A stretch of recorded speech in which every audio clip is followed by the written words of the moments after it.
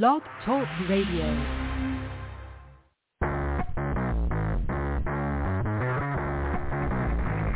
Hello and welcome to Action Radio. This is Greg Penglis coming to you from the historic district of downtown Milton on the banks of the beautiful Blackwater River. And now let's get into Action Radio. Yeah, for Florida, it's still pretty cold out there. In fact, we're expecting 20 degrees later on this week, so it's not going to be fun. So right over Christmas, it's going to be absolutely freezing here. So possible snow. We might actually get a white Christmas in Florida, and I don't mean just the white sandy beaches, but the actual land out there. So that's going to be interesting to see. I've been sort of tossing around whether to do shows next week. Probably. I think I'm going to. I don't know how long they'll be. I don't know, how many of our regular reporters will be around. Obviously, if someone's, taken off with family, I don't expect them to be here. But if you are here, or if you want to be a first-time caller, that's a great time to do it because everybody else is doing reruns and they're taking the week off. But I really like what I do here. So this I don't need a holiday from my holiday because this is kind of like my holiday, even though it's a ton of work, but it's really fun to do. So today's very special. We have Loy Brunson, who's going to join us in the second hour. So I started the show an hour late today. That'll give him time.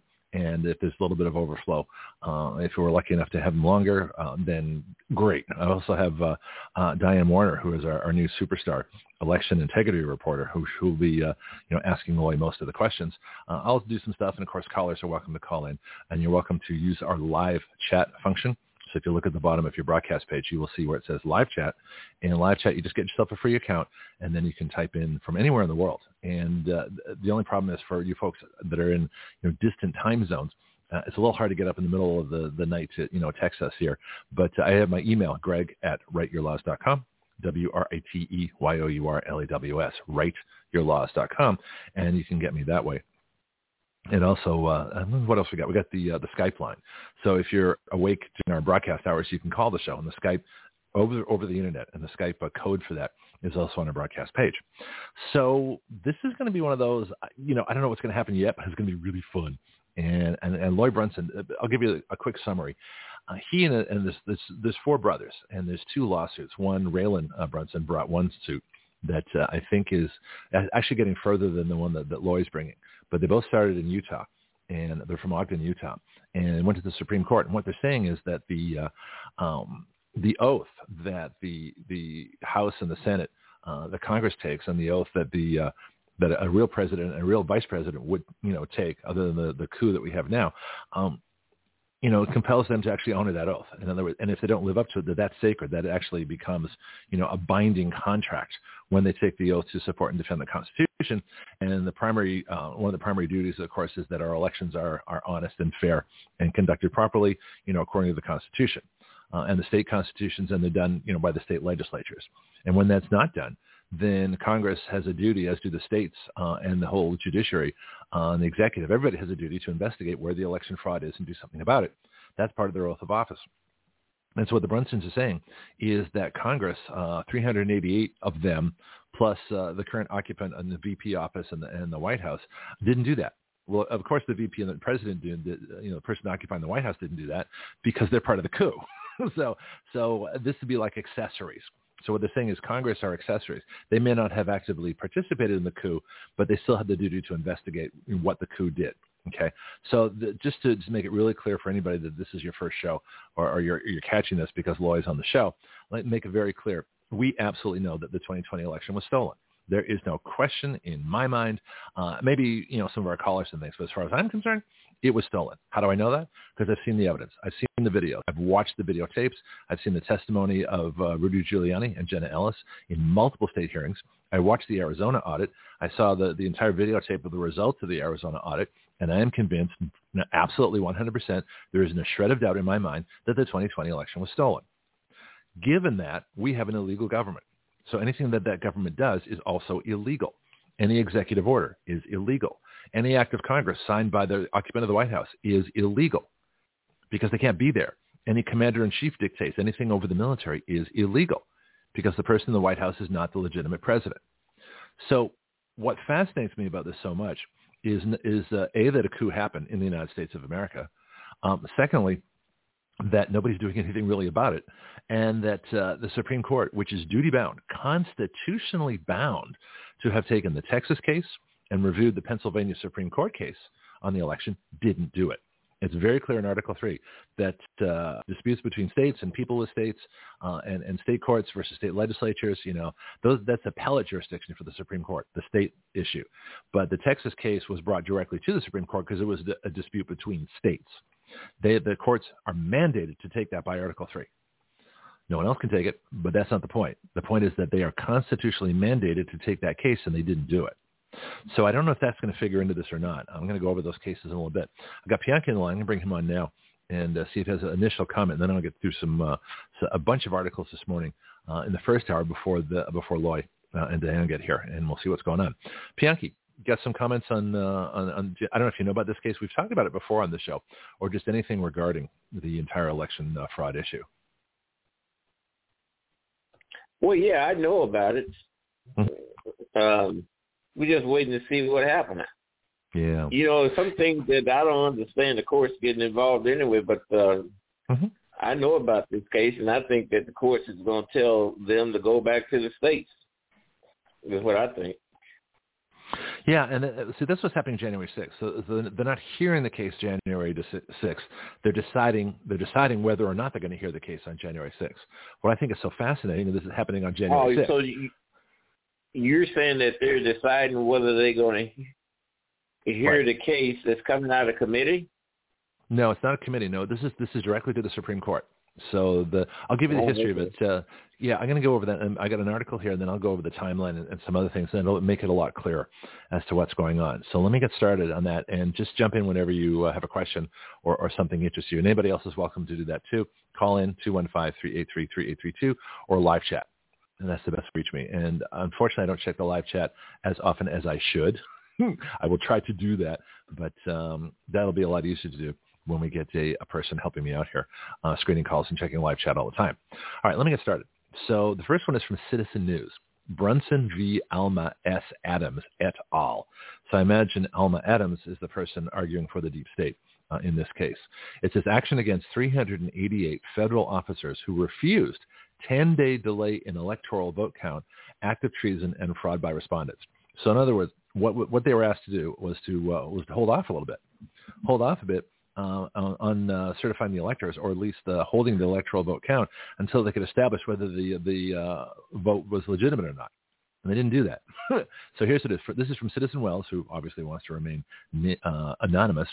Brunson v. Alma Adams et al. Let's see. Okay, so this is a petition for a writ of certiorari. And that's CERTIORARI. That means they're going to take the case. So a writ of certiorari means that the Supreme Court, has jurisdiction. They've determined standing, which is a bogus issue I'll tell you about, and they're going to take the case. That's really what it means. So the statement of the case is, this action is what we have here from Citizen News. This action is against 388 federal officers in their official capacities, which include, and it says here, I'll give their full names only because the article does, President Joseph Robinette Biden Jr., Vice President Kamala Harris, Speaker of the House Nancy Pelosi, and former Vice President Michael Richard Pence. Those are known as the respondents.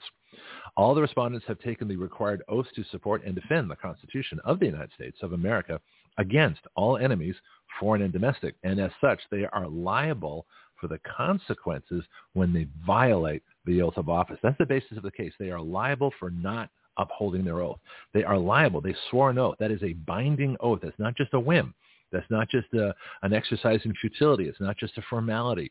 The oath of office is binding. And that's what they're saying here. And if they don't fill their oath of office, then they're liable for the consequences of not fulfilling their oath of office. Now, this is murky legal ground, because anybody can say anything. Some leftists can say, well, you didn't, health care is a right, and you didn't give everybody health care, therefore you violated your oath of office to support the general welfare, even though that's a complete misconstruing of what the general welfare clause is. The leftists could bring that case. In fact, I think they do actually. But so this is interesting ground. So we're going to be watching. We're going to ask Loy some questions and see exactly, where they think this is going to go.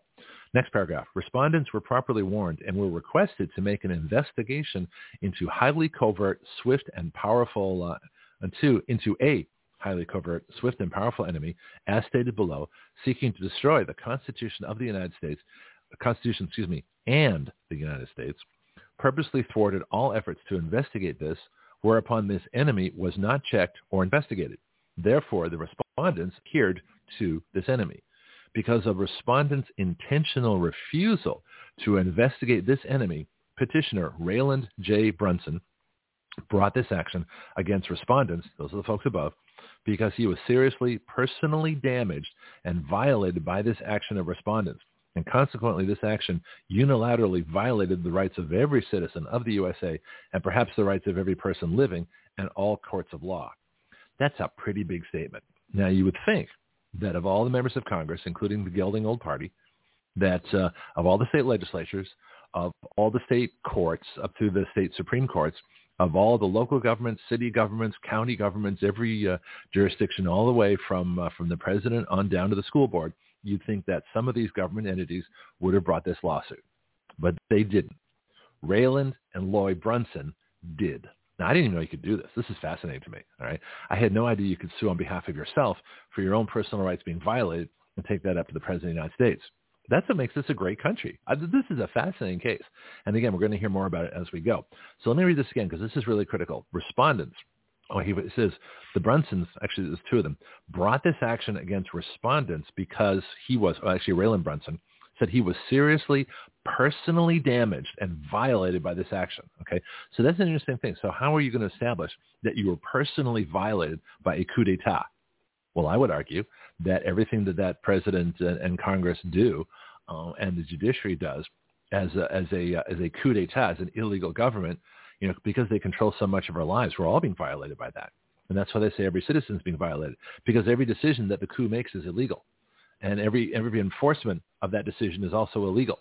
So everything they do is illegal.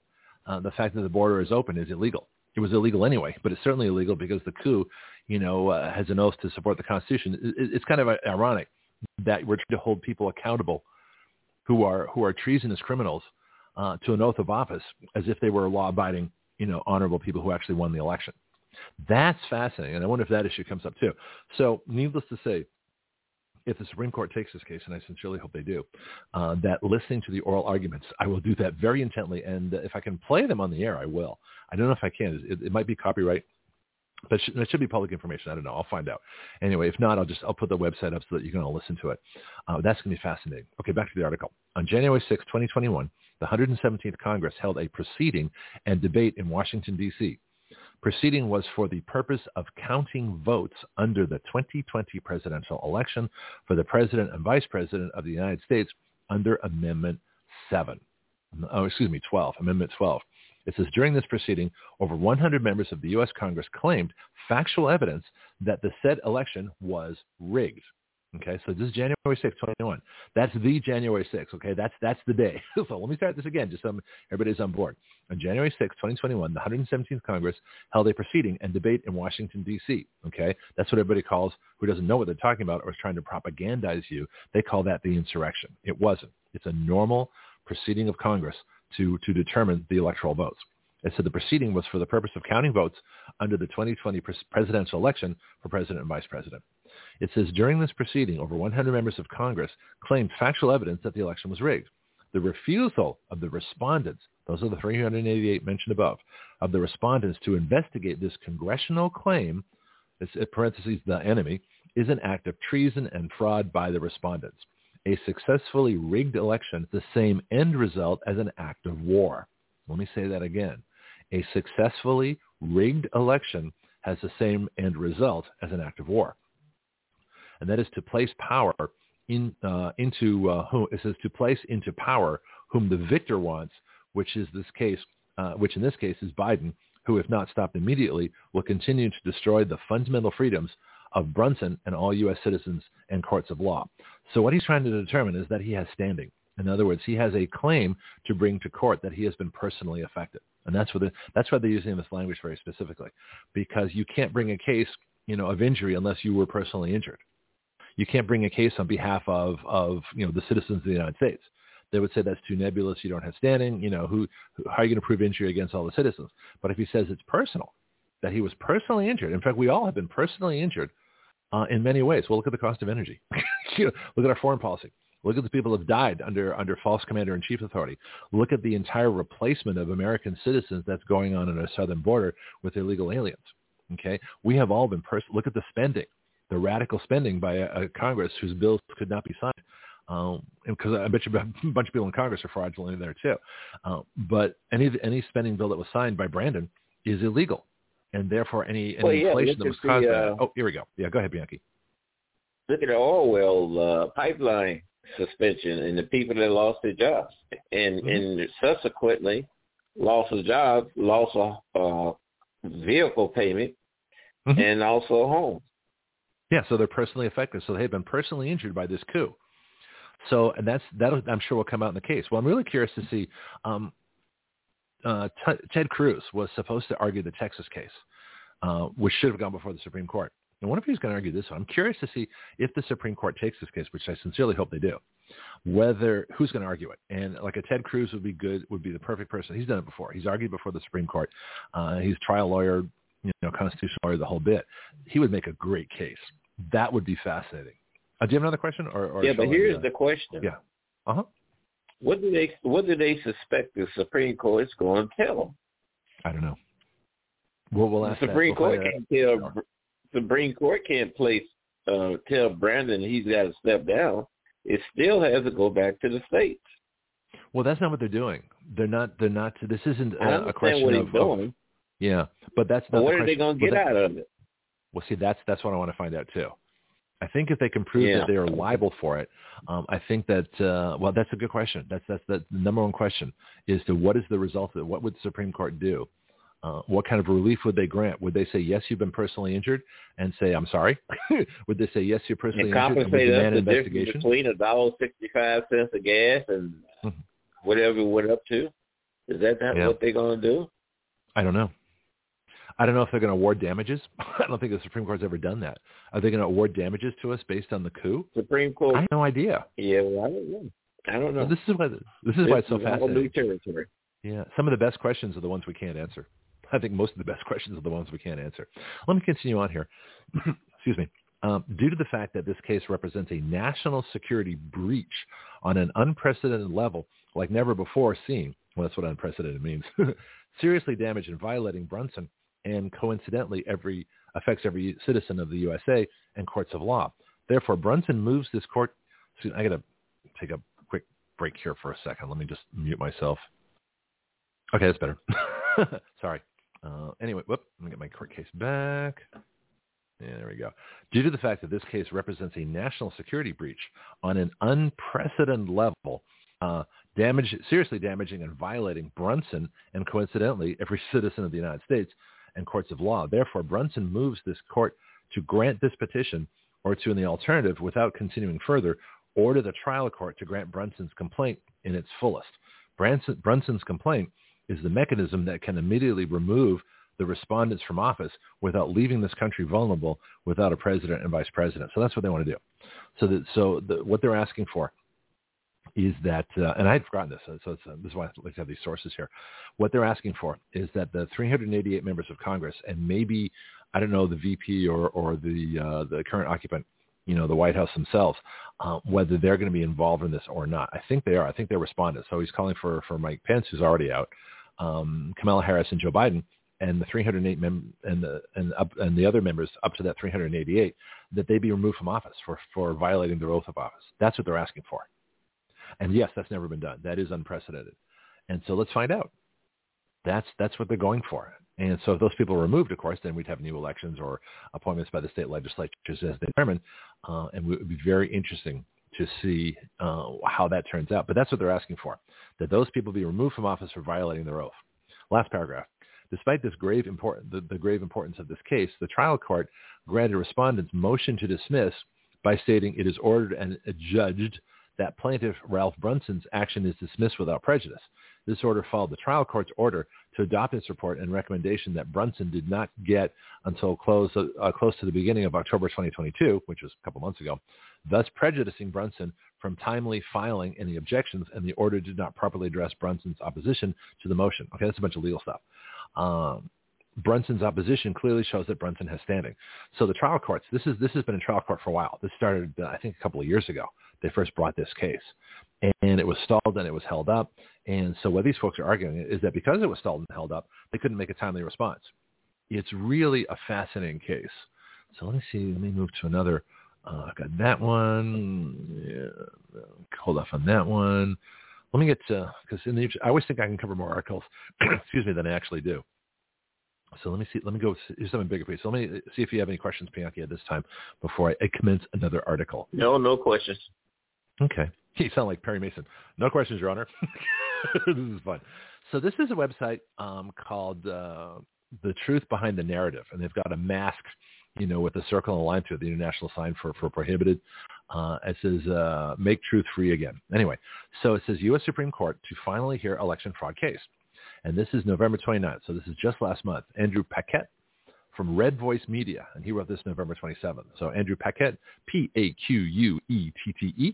and is appearing in the Truth Behind the Narrative website. This is, well, I'll just read it. He says, in a world of conflicting opinions, authority is essential to getting anything done. We exercise authority over our children as parents, over our diet when shopping for food, over our money, our health care, over subordinates at work, if we have any, our pets, and in many other situations, we similarly cede authority to others for mutual or individual benefit. Parents, teachers, doctors, firemen, plumbers, law enforcement, commanding officers, judges, etc., etc. The key to authority is that it must be earned by the party who is given authority and granted by those who are subject to it. That's like my line here for our mission statement. We the people give our consent to be governed through writing the laws by which we are governed.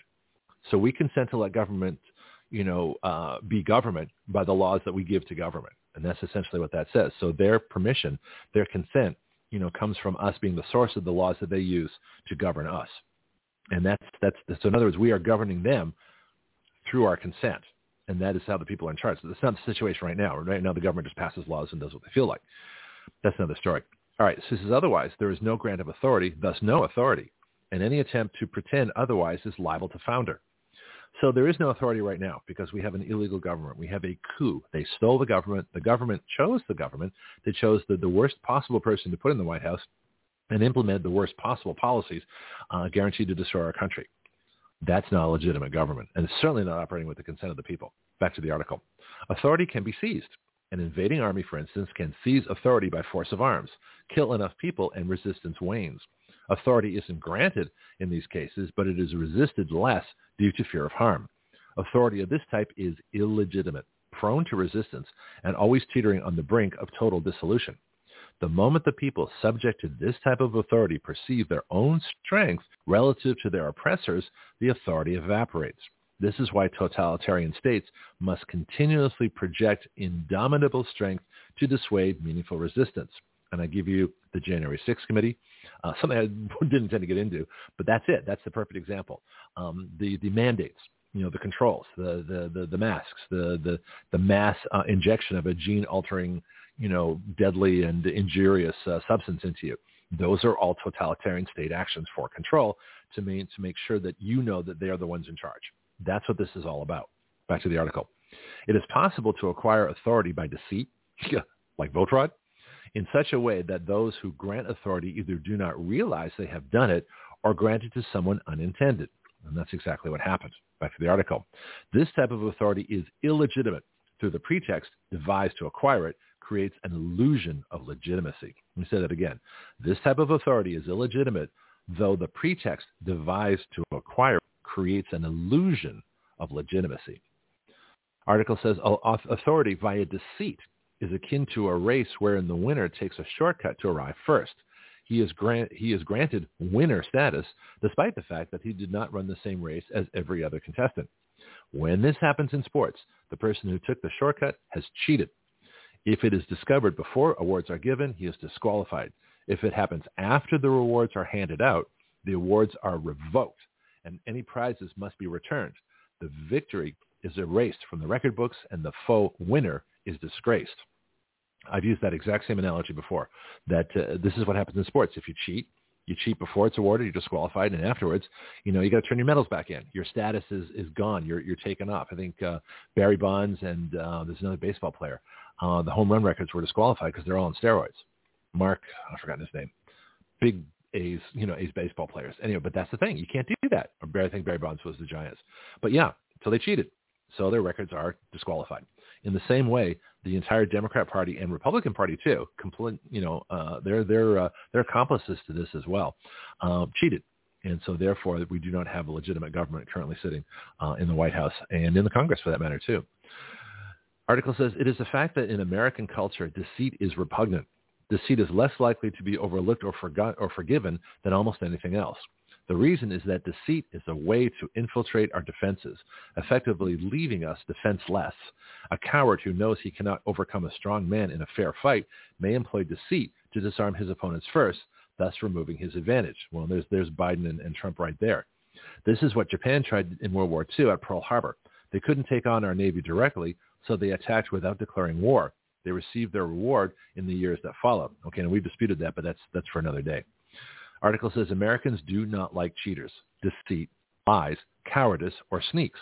This is why Benedict Arnold's name is infamous in American history. He betrayed George Washington by plotting to surrender West Point to the British. The plot was discovered, forcing Arnold to defect to the British side. He then commanded British forces against the very men he once commanded on the American side. Arnold's name, by betraying his men, became synonymous with filth. Now, our country has the sad duty of dealing with recent events so rife with deceit and betrayal that there are no equivalents in history. The people who collaborated to manipulate our elections in 2020, and likely other elections besides, did so to claim authority by deceit. It appears to have been the final act in a series of similar acts that covertly seized authority in many places over time, over such offices as sheriffs, district attorneys, board of electors, mayors, etc. I would include school boards in this. Because the malefactors appear to have been largely successful in their nefarious plans, most attempts to seek redress by filing grievances have been thwarted. One case may be different, and this brings us to our heroes. The petitioner is Raylan J. Brunson of Ogden, Utah. The case number 22-380 is currently under the docket to be heard by the Supreme Court of the United States. There are 388 respondents, we've been over that in the previous article, named in the case, all of whom are or were members of Congress at the time of the events described in the complaint. So, yeah, I think it includes VP and Prez, but I'm not sure. That's something we might clear up today. Article says the complaint is worth reading in its entirety, but it comes down to this. On January 6, 2021, Congress was assembled in Washington, D.C. to count votes for the 2020 presidential election. They were notified by over 100 members that there was sufficient factual evidence to justify a claim that the election was rigged. Despite this notification, the 388 named respondents refused to investigate the claim. That's basically the case right there. Now, I restated that, even though I repeated that earlier, because it's that important. I think it's that important to just, I hear it takes, you have to hear something 6 times before it registers and stays in your brain. That's 2. There'll be more. Article says, by refusing to investigate, the respondents adhered to the enemy and committed treason and fraud. The result of their inaction in a situation where their oath under the Constitution requires action is that authority was seized, not granted. As the complaint states, a successfully rigged election has the same end result as an act of war. And I agree. What would an invading army do? They would overthrow our government and take over, right? That's one of the purposes of going to war, besides stealing your resources or making a colony out of your country. You replace, the current government with your government. What's the difference if the election is stolen? Whether it's stolen by our own government or not. I mean, the only entity big enough and powerful enough to actually steal our government is our government. Who else can do it? You can bring all the arms you want. You can bring all the war you want. You can destroy every building in Washington. I'm not saying you should. But I'm just saying it could, if that kind of a power, came to this country and did that, we'd still have a government. There's a succession order. There's already contingencies for all this stuff. It's already there.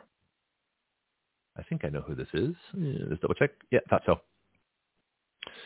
Let's welcome our newest superstar back to the program, who's here a day early and doing incredible work behind the scenes that we're not going to tell you about. Diane Warner, welcome to the show. How you doing? Morning. Good. Right. How are you? Hey, well. Have you been listening so far? Have you had a chance to, or you just? Beg pardon? No, I just got on. Okay, well, in that case, hang out for a bit. We've been having fun. Bianchi's here, too. So let me just, this is last little bit here of this article, and I got a couple more to do. And then we'll see if we have any last-minute updates. So it says here, a successfully rigged election has the same end result as an act of war. The Constitution is the law of our land. It does not grant rights to citizens, but defends inherent rights that each person has at birth. That's really important for everybody to understand. That's why we go over it and over it and over it. Article says it states that no provision of the Constitution can be construed in a way that denies those rights, nor can Congress lawfully enact any law that conflicts with the Constitution. So let me read this again. This is really important. It states that no provision of the Constitution can be construed in a way that denies those rights, nor can Congress lawfully act in any way that conflicts with the Constitution. One of those rights is the right to redress grievances. Gee, what's the FBI doing to anybody that's redressing grievances? Well, they're being arrested. You got a whole gulag, DC gulag full of people that simply went there to actually support the Constitution. So that's the crime in this country. You support the Constitution, you go to jail. You violate the Constitution and seize the government, you get to keep your power. That's the standard right now, and that's what we're trying to change. Anyway, so I'll just get this here. All right. It says here, one of those rights is the right to redress grievances, a right that has been consistently denied to the people in matters related to election fraud over the past 2 or more years. In law, a well-known principle is that fraud vitiates, is a new word for me, V-I-T-I-A-T-E-S, I guess vitiates everything. It says any effect of fraud may therefore be nullified or reversed, no matter what it is, including the removal from office of those persons who gained those offices fraudulently. Remember that in the United States, governmental authority is granted by the people via elections. If an election is illegitimate due to fraud, then no grant of authority was made. Therefore, any persons who benefited from fraud, that would be 5 million illegal so far or more, in elections literally do not have lawful authority. They cannot command a subordinate, sign legislation, or order the public to do anything. Let me read that again, because that includes all the mandates, all the stuff that's happening now. That even includes Supreme Court decisions. Like Roe v. Wade, nobody ever had to follow Roe v. Wade because the Supreme Court cannot make our policy. There was no reason ever to follow that. The states did. I have no idea why, but because they didn't have the authority to make policy, law, or regulation, that was never an actual fact. And yet it was followed for over 50 years. It's a fascinating concept. Let me read this again. Therefore, any persons who benefited from fraud in elections literally do not have lawful authority. They cannot command a subordinate, sign legislation, or order the public to do anything. Last line. Sometimes authority is an illusion. In America today, there are people who have usurped authority in government for their own ends. They are no better than a gang of rapists and do not deserve our deference or respect. And that's from Red Voice Media. Comments, panel? Kind of sums it up, huh? That include me? Yeah, you're part of the panel. It's you and Diane. I tell you what I like what he said is that Congress has no right to enact an act that conflicts with the Constitution. And we've seen several of them come about in just the last few months. Yeah, and something else, too, I heard very interesting on One American News. They're talking about Twitter. And the state cannot act unconstitutionally. This we know. But the state cannot compel anybody else to act unconstitutionally either. So in other words, the state cannot extend to Twitter the ability to censor if the state cannot do it itself. So that is an illegitimate power. So the state cannot delegate unconstitutional authority. In fact, Section 230 actually does that too. When it says that the Constitution doesn't count, First Amendment doesn't count, big tech can still censor. That's what that law says. Well, that law is illegitimate. It's an illegitimate authority because Congress does not have the authority to give power to another entity, something which they cannot do themselves. In other words, violate the First Amendment. So all this stuff's happening. We're in the most amazing time in our history. Sure, there's 3 I think in our history that have been incredibly significant. 1, our founding, 2, the Civil War, and 3, today, in terms of the status of our nation. You could include World War II, but I always thought we were going to win that one. I knew it was going to be costly, but I don't think that ever seriously, because we were never invaded. We were never seriously jeopardized. The foundations of our government were never rocked in World War II because everybody was behind it, but not in the way that things are happening now. So I would say our founding, the Civil War, and today, what's going on today, are probably the 3 most significant crises in our Constitution and our form of government. How's that for a statement? Diane? Awesome. I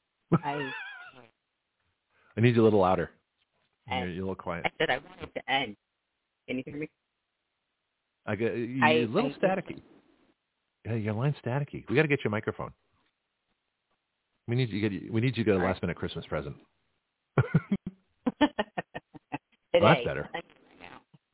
Yeah, I would just try calling. Yep. Yeah, just try calling back in. Why don't you do that? Talk to you in a second. Oh, that's no fun because she has an interview to do in 24 minutes. So this is going to be fascinating. So let me give you a little more detail on Brunson v. Alma because we've got two of them here: Biden, Harris, Pence, and 385 members of Congress. So that's where they get the 388. So the respondents are. Let's try this line, see if it's a little bit better. Earth to Diane, Mission Control to Diane. Crowd control to Major Tom. Here we go. Yeah, it sounds better. Okay, I shouldn't sing on the air. That's a dangerous thing. Yeah. So another article. Go ahead. What were you saying? I just put an article on, and it is Susan. Let me read it here. I put it on my feed. No, yeah, right. Susan Collins and Democratic Senator Joe Manchin. I just want to say Mnuchin. Would you repeat yourself? But, yeah. They're trying to put in a bill that would stop the vice president from being able to certify an election to actually call for an investigation. It sounds like the election count reform bill. Yes. Yeah. Mm-hmm. Subvert the 2020 election defeat. So, that was a very interesting bill. I haven't read the whole thing. I just got it this morning. Yeah, I think it was snuck into. I think it's being snuck into the $1.7 trillion inflation bill that's currently before Congress that they're trying to rush to pass. I think it's in there as well. It is fraudulent. It is a horrible bill. Night. Say that again?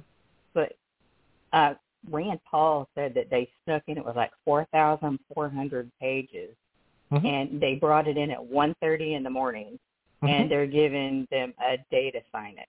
It's like, who in their right mind could ever read 4,000 pages and understand it in a day?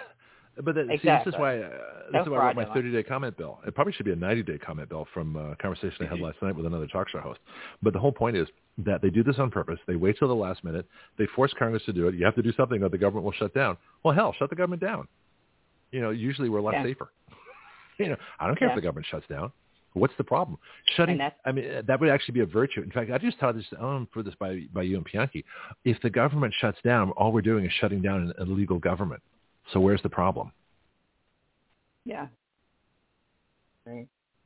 She's arguing that point. I just thought of it. Pianki, what do you think? Nope, he's busy. But I agree. It takes me time to turn my mute off. But I agree. Okay. Yeah. So this would be a fascinating concept. We should put this part. I'll see it. Maybe I will do a press release or something like that. That if an illegal government shuts down, is it a benefit or disadvantage? I think it's a benefit. It means they can't do more damage during that time. Let me go back to my website here. The Truth Behind the Narrative. Brunson v. Alma S. Adams et al. That would be Biden, Harris, Pence, and 385 members of Congress. And it says currently there are two lawsuits identical to each other. The first one, filed by Lloyd Brunson, that's going to be our guest in the next hour, is still held up in the Utah federal court. The second one, filed by Raylan J. Brunson, we can ask him about that too, has made it to the Supreme Court of the United States, docket 22-380, for those of you that keep track of these things, where 9 justices in conference will vote, only 4 needed to move to a hearing. Little footnote, Diane, I discovered recently that the Constitution calls them Supreme Court judges. I can't trace the origin of when they became justices. I think that's part propaganda. I think that's not a true characterization. So if you ever hear me calling them Supreme Court judges, it's because that's what Article 3 calls them. I just found that fascinating. They changed their name. They can't do anything right at the Supreme Court. They give themselves authority they don't have. They say they can review anything. They say they can interpret the law. They say they can make policy and regulation. It's the worst branch of government we have. Back to you, Diane. I had never heard them called judges. I've always heard them called justices. See, exactly. Which goes to Greg's rule number 1. Assumptions are stronger than truth. The things that people assume. And that's how Made Roe up v. Wade a lot did. of rules. They do. Yeah, but that's the problem. Ever since Marbury versus Madison, The Supreme Court has literally been making stuff up. And the fundamental challenge is very simple. Where in the Constitution does it say that any government entity can invent its own power? Obviously, that's a rhetorical question because no such clause exists. And if anybody says to you, well, the Supreme Court interprets the law, I said, really? Show me the interpretations clause. Show me where that power is granted to the court to interpret the law and say what the law means according to them. Because that's what interpreting is. Jackie? That gets back to the old cliche about the child giving birth to the mother. How's that apply? Saying that a government entity, what you just made mention of, the government gets its power. Right. Yeah, the government has to follow the Constitution. Mm-hmm. Yeah. Constitution allows the Supreme Court to exist, also Congress members and senators and presidents. Mm-hmm. Exactly. Let me do some more information on it. It says the lawsuit. Both lawsuits include defendants. I think I read that part already. Oh, no, wait. For breaking their oath of office. This would be Biden, Harris, Pence, and 385 members of Congress for breaking their oath of office by voting against the proposition that came from members of Congress to investigate the claims. Okay, I've read all that. We got the background already. Let's see if there's anything new. Okay, that's this is a lot of the same stuff. The events I find interesting. They started this March 23rd of 2021. So I got two columns here, Loy Brunson and Raylan Brunson. So Loy started this March 23rd of 2021. That's a year and a half ago. He filed a complaint with the Utah Federal Court. It was amended March 29th.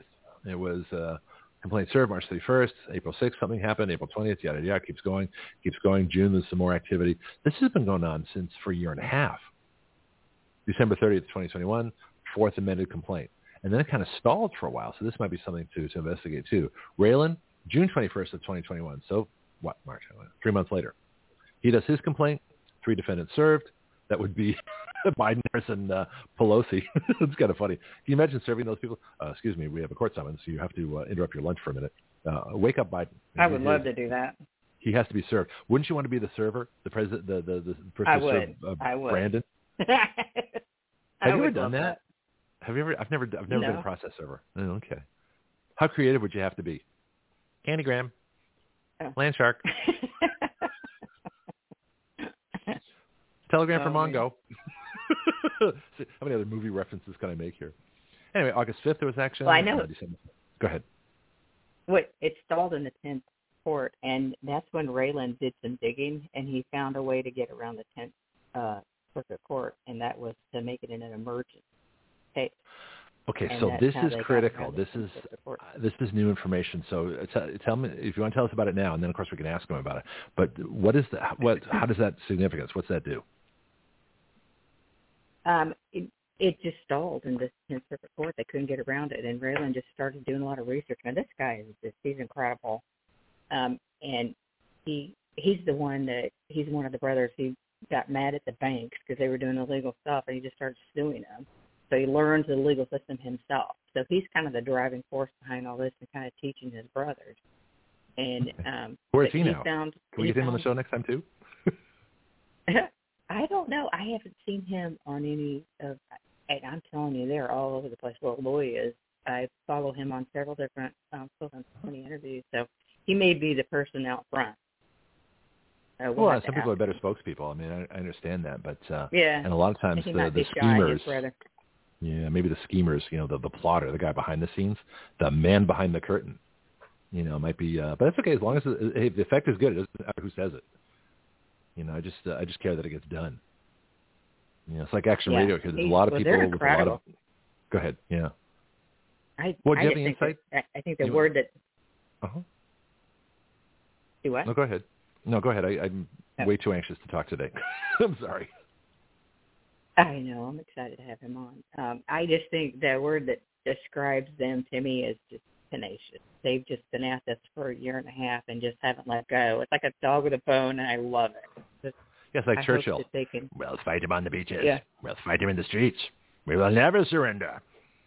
Our England. So yeah, it's very true. This is great. Let me see if I can. He got stalled. He got stalled, and then he found a way around it, and it's just so Supremes as an emergency case, and one of the clerks just loved it. So that's helping them. That's the insight. I want you to tell that story.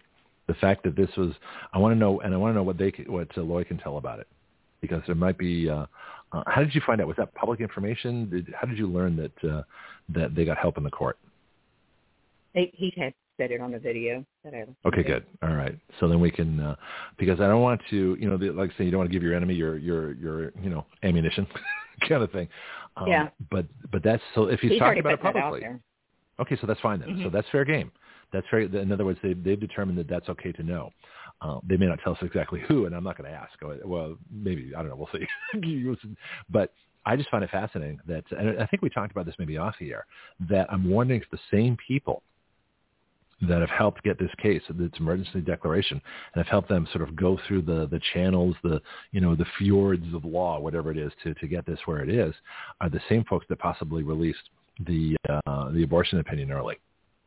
Everybody thinks the leftist did it. I don't think so. I'm not convinced. I don't know who did it, but this is two very interesting actions of people that work in the Supreme Court as opposed to the judges themselves. And I did say judge intentionally. Yeah.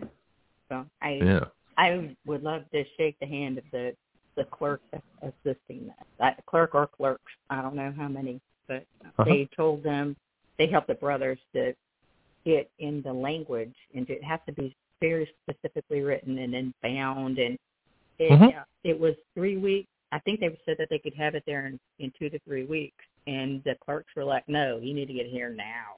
And so they ended up getting it there, and they got all the language changed, and they got it bound and sent up there within 1 week. So the clerks really run the court. And look at the people who have been clerks in the Supreme Court: Ted Cruz, Laura Ingraham, various. I think those are the two that come prominently to mind. But a lot of people were clerks. In fact, some of the judges on the court now, I'm sure they're all clerks at some point. I think Ted Cruz was clerk to Clarence Thomas, if I remember. I could be wrong on that, but anyway. Oh, really? Oh, yeah, we can check it out. Yeah, check it out and see it. But that's I seem to remember that. But again, I like to verify just to make sure. I want to go over a little bit of the Texas case, because I think a lot of what's happening with Brunson is a result of the Supreme Court not taking, as they were constitutionally bound to do, not taking the Texas case.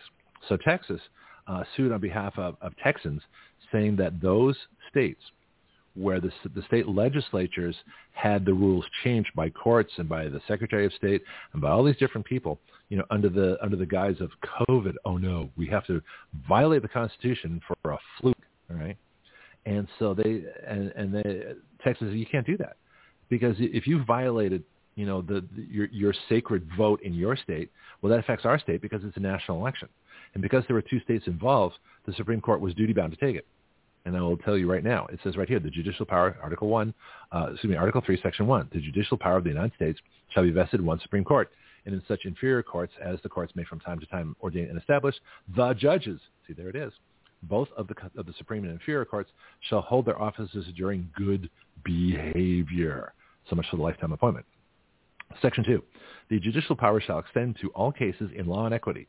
Judicial power shall extend to all cases. Okay, this is not partial. I don't see this as discretion. So they have their power extends to all cases in law and equity arising under this Constitution. That to me is a mandate. The Texas case was a case in law between states arising under the Constitution, because it was a constitutional violation that the state legislatures control the elections.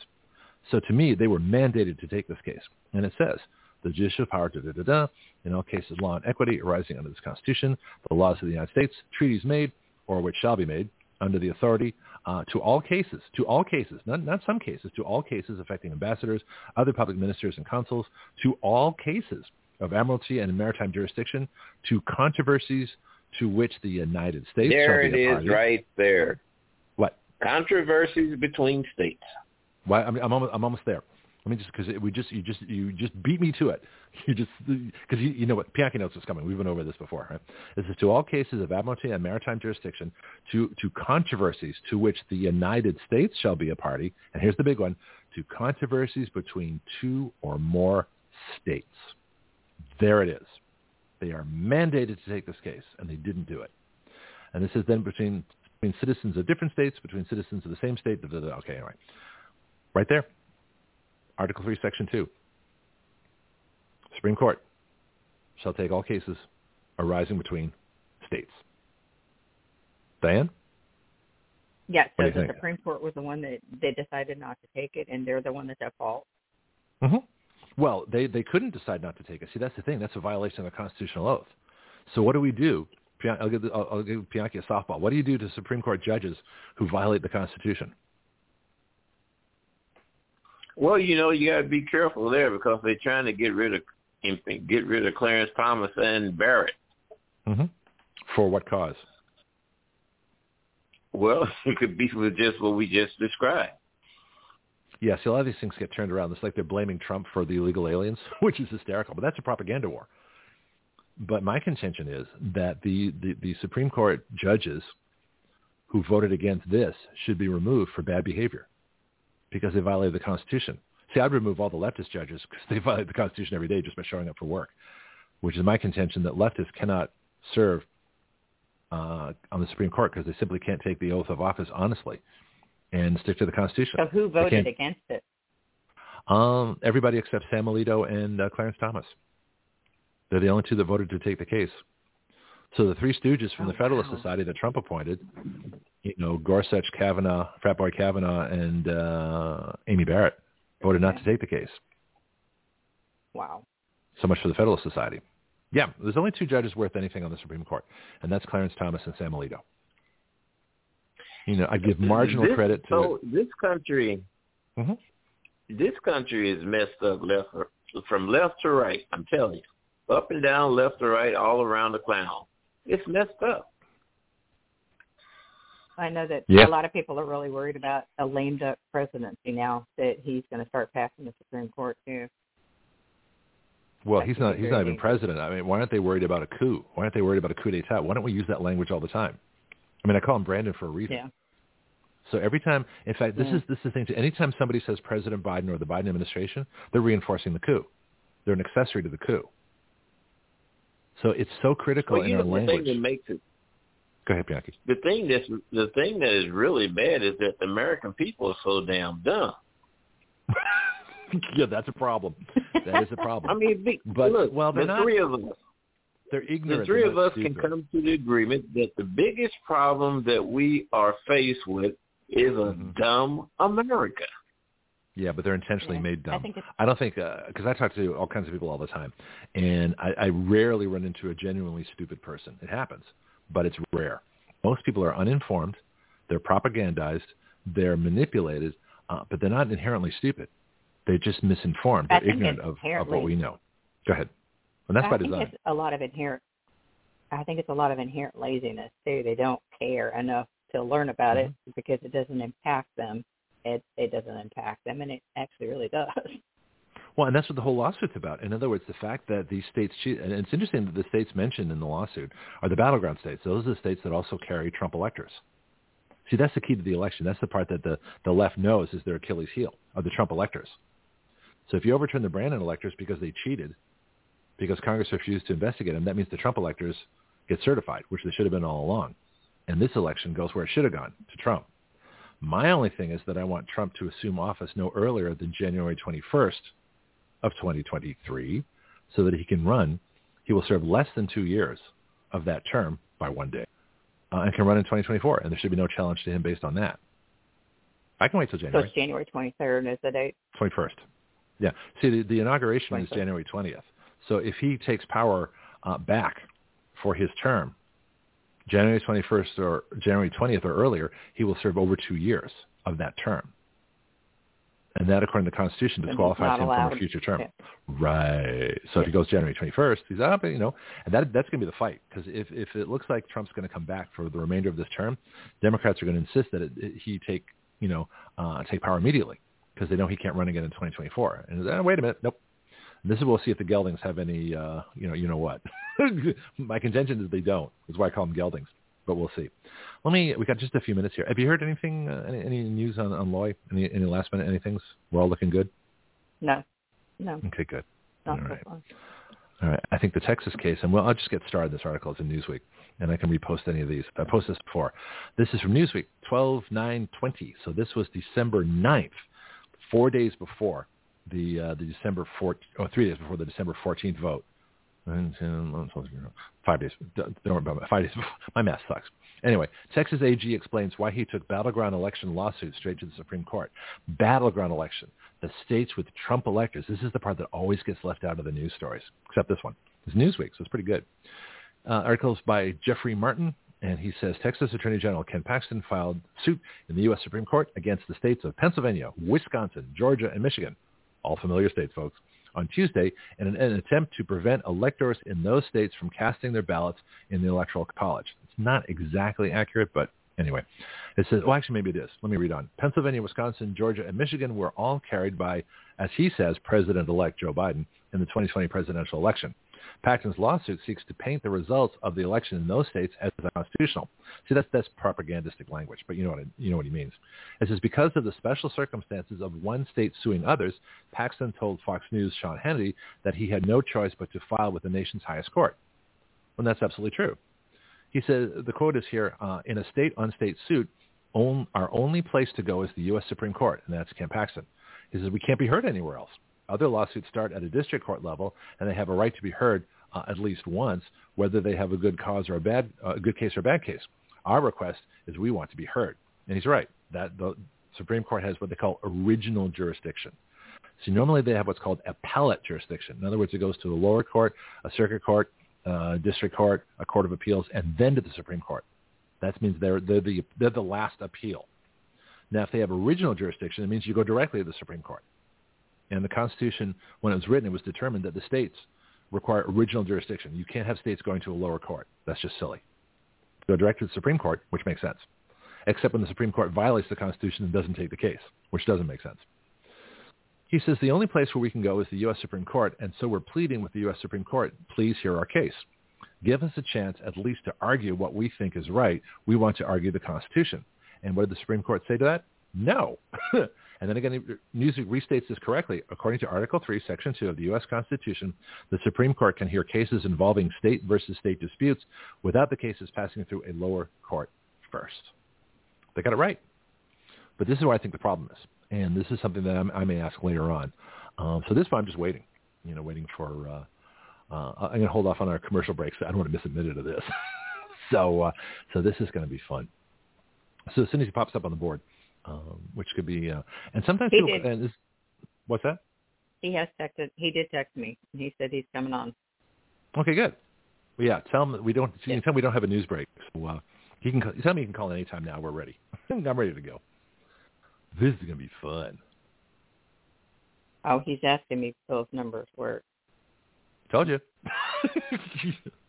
This is. Well, let me give you a little inside baseball. Whenever I have a new guest on the show, I always text them the call-in number about a couple hours beforehand, 5 minutes beforehand. Go ahead. Yeah. And invariably they'll call my cell phone by mistake.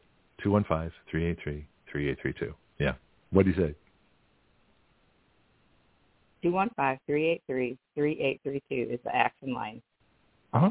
Right. That's what I texted him. Uh-huh. Action Radio.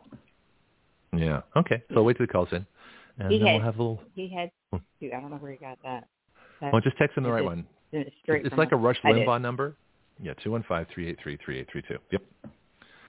And I'll just wait for him to pop up on the board. And away we go. Isn't this fun? So, like I say, normally I play commercials at this point, just in case. But I figure he's probably waiting for the exact hour of 9 o'clock. Let me sneak something in here that's short. He's in. Otherwise, and he's actually in Utah. So he's actually in Utah. So he's on Mountain Okay. Time. Mm-hmm. All right. Well, this will occupy us for about 50 seconds. One thing that Hold on. we haven't really talked about is. Oh, I'll stop that. You were going to say?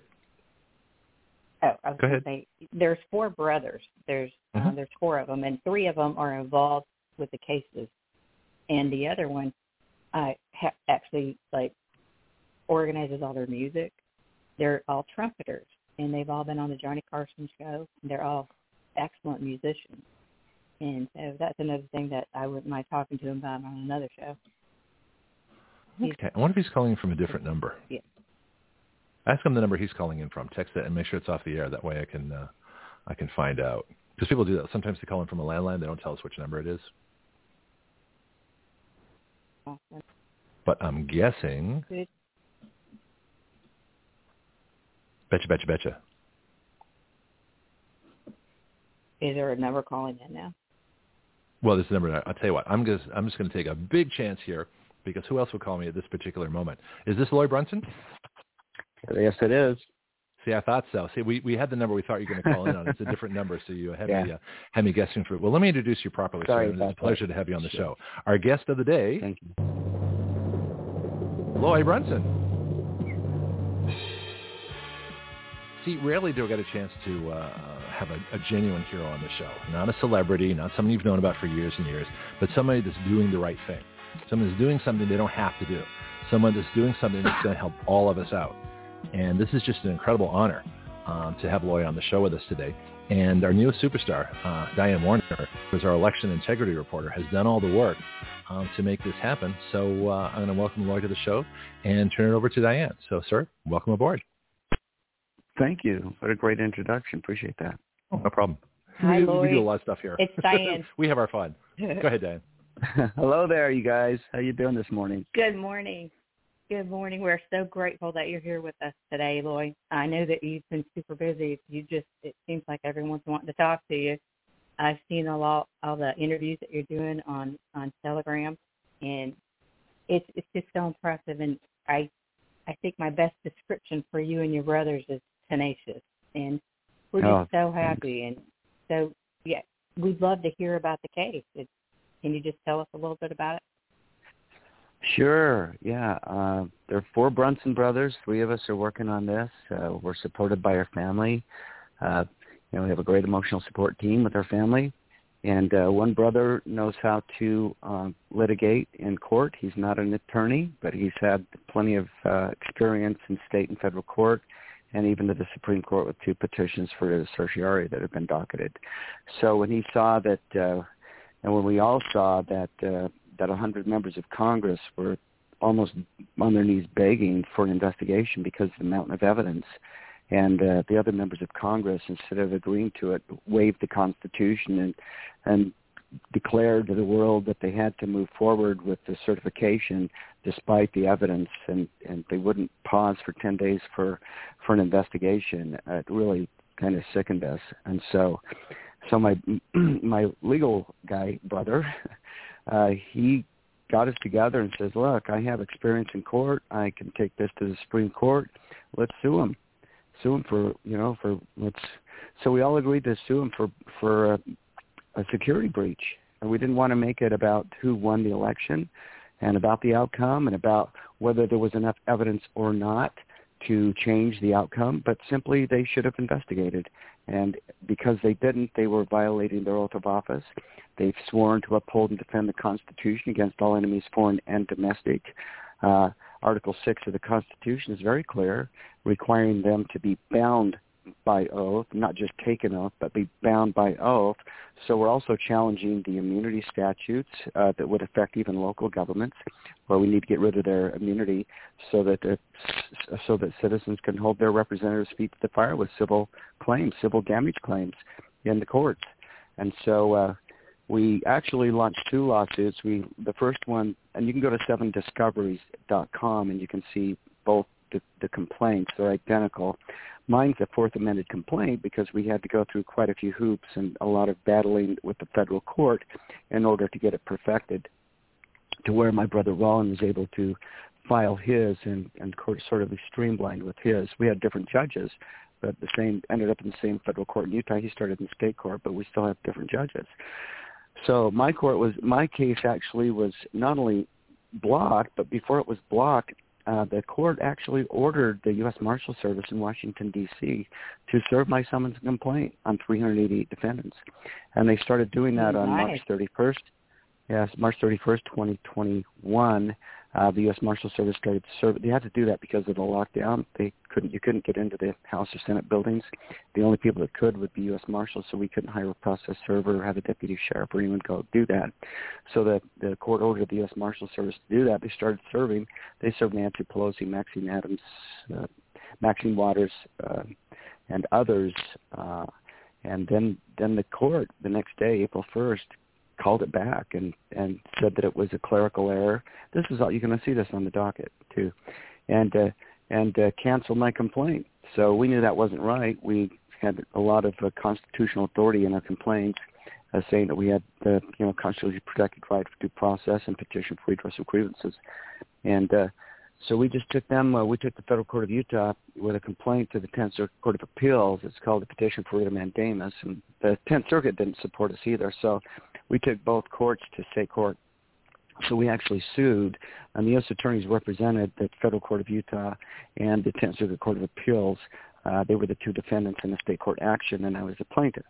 And so we battled it out for a while, and the judge had an opportunity to really do some great stuff for our country, and that would have been very interesting if he'd ruled in our favor, but he didn't. But we still won, because after a few weeks of us having it dismissed, the federal court not only unblocked my case, but he also ordered that it be filed. So I didn't even have to file. The court ordered it be filed, and also ordered the clerk of the court to issue 388 summonses. Now that case is still alive. That has not been dismissed. That's in federal court.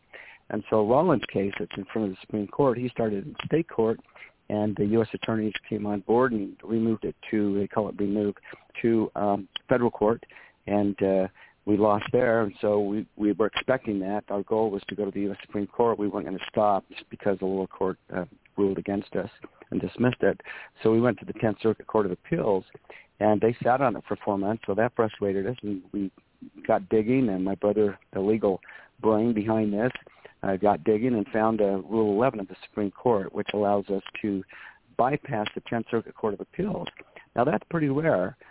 We've done some checking, and it looks like the last time a Rule 11, an emergency Rule 11 was filed, it looks like it was in the 70s under the Nixon administration.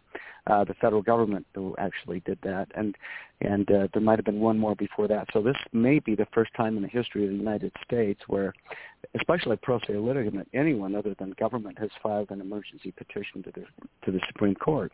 And so we got it to them, hoping that they would accept it as a national emergency. So we just sent it in with on the face of the petition, it would say this court's Rule 11. So it was identifying to the court that this was a very different petition for writ of certiorari. It wasn't a normal one, a Rule 11 on there. It might be the first time they've ever seen Rule 11 on the face of a petition, but that's what we sent to them.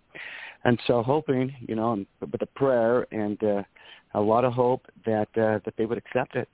5 days later, we received a phone call from the clerk's office. Now, the clerk of the Supreme Court is not a justice clerk.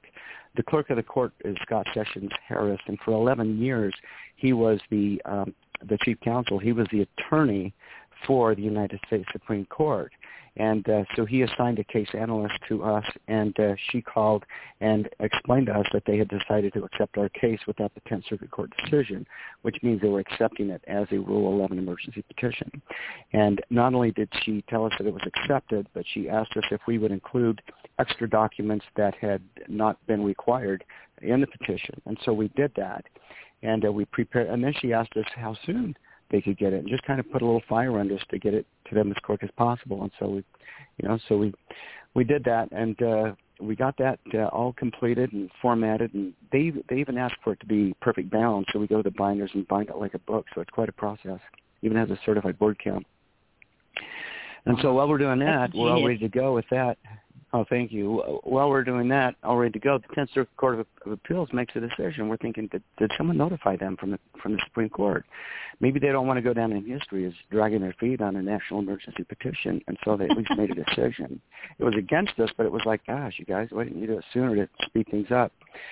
And so we thought, well, all this work and formatting, do we have to take that out? We thought, well, we better call the Supreme Court. So we called the clerk's office, and this is this person, the case analyst, whenever we've called, it's like she just picks up immediately. It's like there's no person in between us and her. It's almost like a hotline.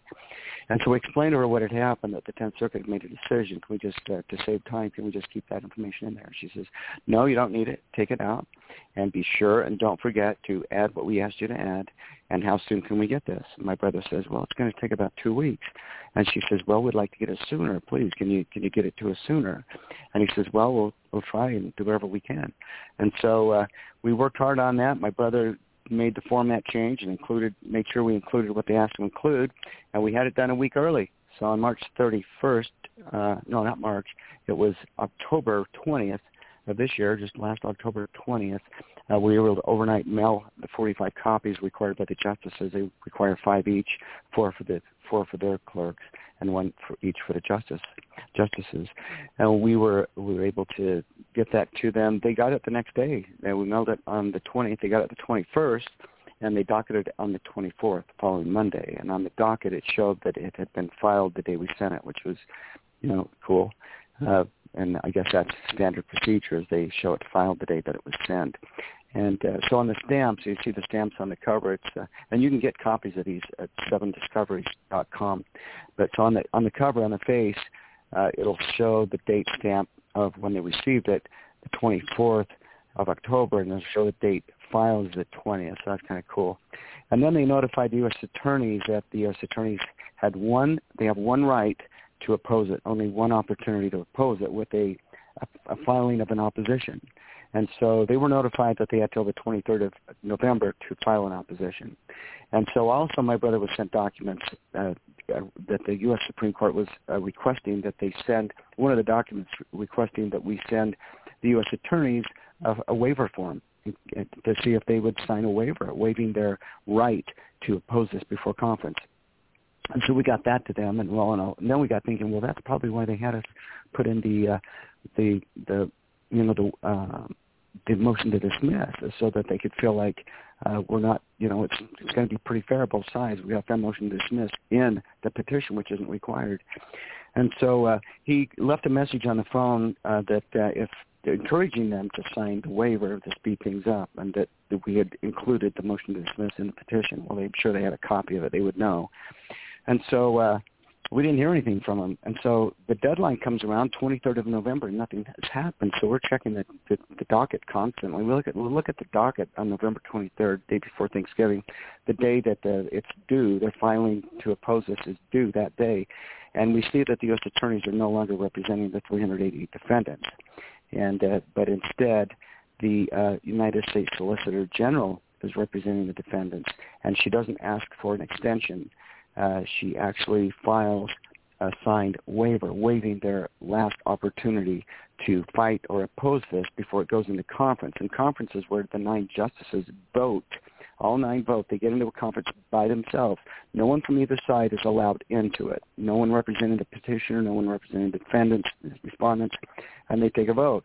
And so out of the 9 votes, if we have 4 that vote to move this forward, then it moves forward.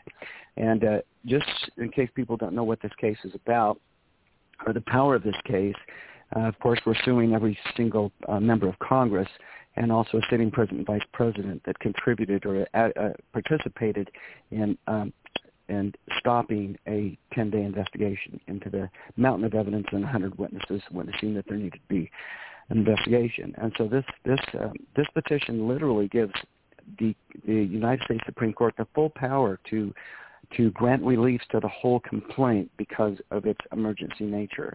So this means that the Supreme Court now has the power to remove a sitting president, vice president, and 385 members of Congress, and not only remove them, but bar them from holding office the rest of their lives, and also Mike Pence, bar him from holding office the rest of his life.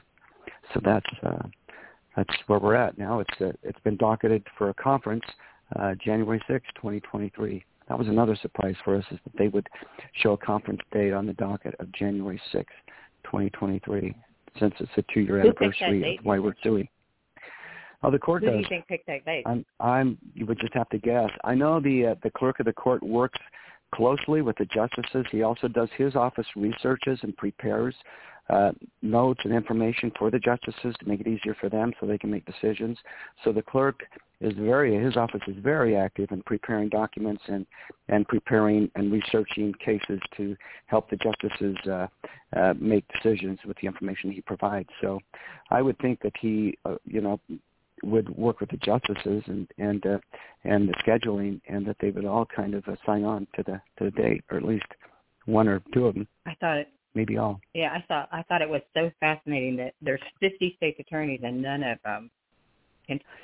Well, I think it's because there are people on both sides. It's nonpartisan. I mean, it's bipartisan, and I think people that would maybe want to. Maybe there were attorneys and attorney generals that felt like a case should be filed, but then they would have to they would have to list their people, some of their guys as defendants. And so we weren't concerned about that. It's like, hey, it doesn't matter. Republican, Democrat, Socialist, you're going to be listed as a defendant. This is not about party. Yeah. It's not about our favorite candidate or favorite representatives. And maybe that was it. They didn't want to do anything that would remove their own representatives, which is really sad. Another great thing about this case is that the immunity would be stripped. So the vacancies that this would create a climate of politicians running for office that are not afraid of a binding oath. And that would be the first time in many, many years that would happen. There's a statute in California, a perjury statute, that excludes politicians taking the oath of office from liability. So it's just clear. In California, you can lie and you can commit perjury taking your oath of the Constitution. And so that's got to be stopped, and this case has the power to do that. And their U.S. codes, U.S. federal legislation that gives them immunity, and that's what we're challenging. We're saying, no, you can't not have immunity and have a binding oath. There's a big conflict there. So. Yeah, I was reading the case, and I looked through all the representatives and through the senators, and I was very surprised to see Grassley on there, that he voted against this, because he's been helping Jim Jordan so much. That really surprised me. Yeah. And what I'm fascinated with is at the very end where it's talking about the John and Jane Doe's 1 to 100. What is up with that? The court has full discretion to add any additional defendants if they feel like other people were involved. I'm just guessing there, but I think the Federal Communications Commission directors, the presidentially appointed, and they've taken an oath, I think they could be added as defendants. But 1 to 100 means that the court literally can add any other defendants that it chooses to add to be removed from office and barred from holding office ever again. So there's no one specific that you're not showing. No one specific. No, that's up to the court. Okay. That's up to the court to decide that. Hey, can I just jump in here for a second? Excuse me, Diane, but could the Department of Justice, can some of those folks who are responsible for election fraud in this country, could they be some of the 100, do you think? I believe so, absolutely. I think absolutely. Even the Attorney General possibly. He would be removed with the new president, and that's what this would do. They would have to figure out who would be the immediate president to take the place of Joe Biden, Kamala Harris, and it could be the House Majority Leader, or they could say, hey, whoever was a sitting president at the time of this event, if that sitting president did not participate in the in the pushback against the investigation. So they could, who knows? Fascinating. Back to you, Diane. Swamp in one fatal swoop. Yeah, cleaning out the swamp in one fatal swoop. I love it. Well, it's interesting, too, because, Amy Coney Barrett was asked, you may remember in the Senate hearing what the 5 protections in the First Amendment were. And she says, well, speech, religion, assembly, the press, and she couldn't remember the 5th one. And I think that's very symbolic. We the people in this country have not been allowed to in civil cases, hold our representatives' feet to the fire with civil damages. And they have blocked that. So we've been blocked from that. If we'd gone to a law firm and said, hey, we want to bring civil action against our representatives, they would have guided us based on their education and their law profession. They would not have allowed us to go into state or federal court, which takes us to the Supreme Court. They would have taken us to a claims court and made us get permission from the sergeant in arms and a waiver. And it's like there's been these devices that have been set in place that literally block us from exercising our First Amendment protected right to petition the government for redress of grievances. So this could open that up and change that. And these lawsuits, I think, could be, people can see them. We're not attorneys, so we're not suggesting that anyone copies us, but they could be a template and actually an opportunity for people to finally see a way that they don't, without having to go to the claims court, to hold our representatives' feet to the fire and to enforce the oath of office is supposed to be binding. And I think in our state constitution, and I think it's federal too, where you're not just required to take an oath, but you're supposed to subscribe the oath. And some years ago, my father, he was kind of an activist, and we were in Provo, Utah, and he sent a letter to all the city councilmen saying, you haven't subscribed your oath, and according to the state constitution, you cannot act in your office until you do so. And this was like a year or two into their offices, and so they sent a letter back with a picture of them subscribing their oath because they hadn't done it. And I'm thinking, gosh, this has been so neglected. So I think this is like the Achilles heel. This is an opportunity for us to get back on a binding oath, and I think the binding oath could be an amazing correction in our direction. It's almost like correcting a compass on a plane. We're off a few degrees. Let's correct it back on course. Let's get back on course. And I think this case could definitely do that, as well as replace a lot of representatives with people that are not afraid of taking a binding oath, but instead are those kinds of people that go into the military and are willing to lay down their lives for this country. And those kinds of people would certainly not be afraid of a binding oath and would not be afraid to study the Constitution and uphold it with their oath. I love that you learned it from your father. This is awesome. Yeah, thanks. Bianca, you had a question? I got a question. Go ahead. Yeah. Go ahead. Now, could not the state act it out to accomplish the same thing almost? Well, of course. That's why we're kind of wondering, why didn't someone else do it? But I think, again, the reason they didn't do it is because their friends and their representatives were on the list of defendants. They would have to sue their own people. And I think that was the blockage, is there might have been a lot of people upset with the 10-day investigation not happening. And why didn't they launch a lawsuit? And I think it's simply because they would be taking out their own people. They would be bringing a lawsuit against their own people because it's Democrats and Republicans. I mean, Mike Lee's a friend of ours. I voted for Mike Lee, but he's a defendant. Mitt Romney's a defendant, and there are only two out of Utah that are not defendants, Chris Stewart and Burgess Owens.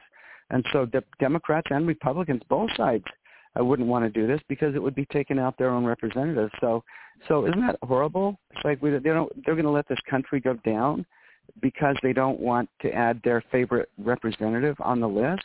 And it's like, my gosh, they need to be removed.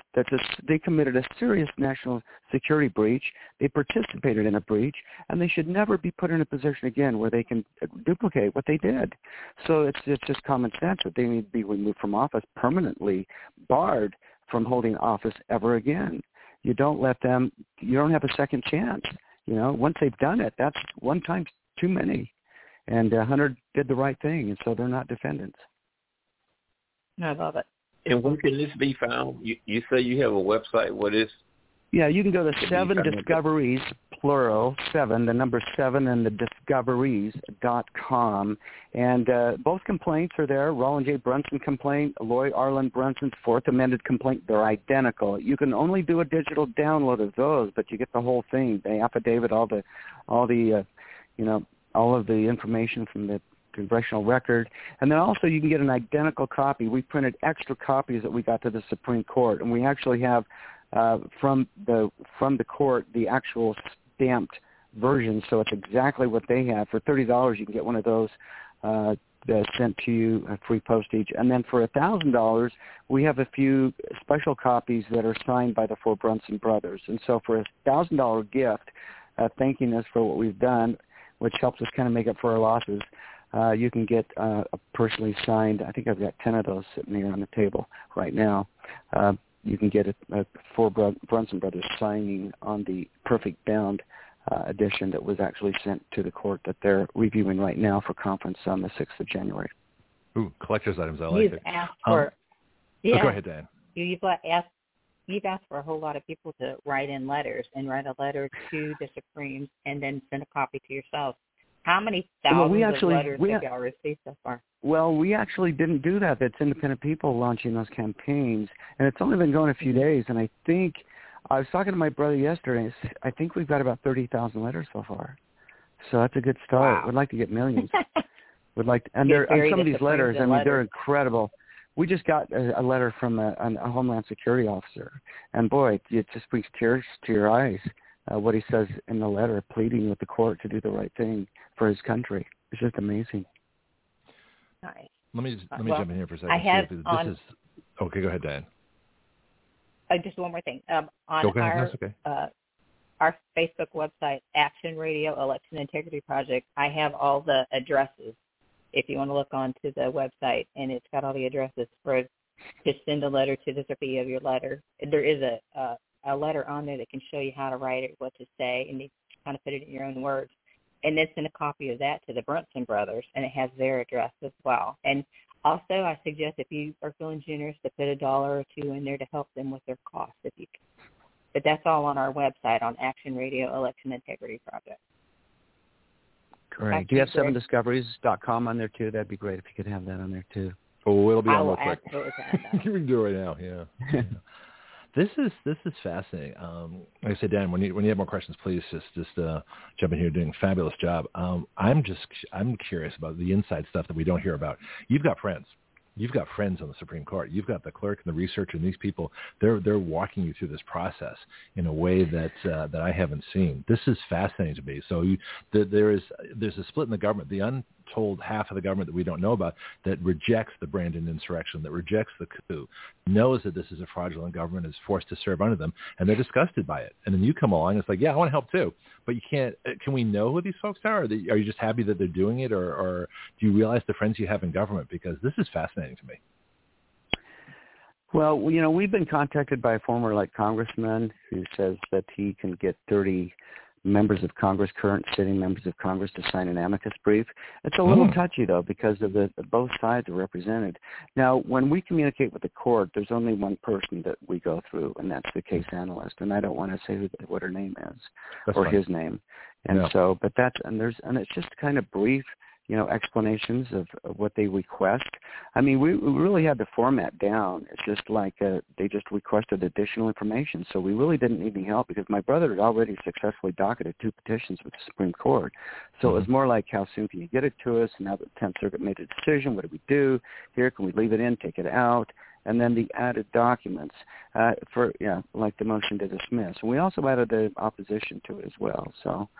So it's been brief conversations, but very to the point and quickly answered. We call them, it's an immediate pick up the phone. It's like there's no waiting on hold or anything like that. So it's been pretty cool. No, I think you're going to find a lot of support from government people, especially Border Patrol and all kinds of other folks that are really going to be grateful, when we get a legitimate office back. Diane, let me bring it back to you, and I always have questions, so don't mind me. I got one more question. All right, Bianca, go ahead, quick. I got one more question. I began to really know how broad and deep this was when you had some state secretaries of state complain about Donald Trump asking mere questions or saying, being that they are the same party, could they work in conjunction to help the party win? And when they turned that in as if he was bribing and threatening, I knew we really had a problem. Yeah. Loy? Definitely. Boy, and do we. And I think the justices, think about it, 3 of the justices have actually voted in favor of Trump-related petitions, lawsuits. And the 3 that voted in favor were Alito and Roberts and Thomas. And so they've been consistent voting in favor of Trump-related lawsuits. But the 3 that voted against him were the Trump appointees. And I'm thinking the reason they did it is they felt like that the whole country would fall apart if they voted in favor of Trump-related lawsuits. And that was Gorsuch and Barrett and Kavanaugh. And so, but since then, look at the threats that they've received. A member of Senate yells to the world, "We're going to get you, Kavanaugh. We're going to get you, Barrett." I mean, that incites harm. And to do that and get away with it, and then the lack of protection in their homes and all the illegal stuff that happened in front of their homes and otherwise protesting against Roe versus Wade, and the fact that they voted in favor of overturning Roe versus Wade, I think they are so ready for this. I think these justices, I think, could go down in history next to the founding fathers, because this is a pivotal time in America. And for they our founding fathers put their lives on the line, their livelihoods, their homes, everything. And so they have an opportunity now to really step forward and just cleanse the situation and put us back on track. And so this could be an extremely historical moment. Now, and I can't even imagine them not letting this move forward or even adjudicating it right now before conference date. They could have this completely executed and done before the 6th of January. And so I just can't imagine how they could possibly – a vote against this would be a vote against the Constitution and their oath. I'm thinking it's possible that the U.S. Solicitor General, their conscience was pricked and saw that this was only about the oath of office. It's not interpreting the Constitution, but it's about investigation regardless of what the outcome might be in the future and has been in the past.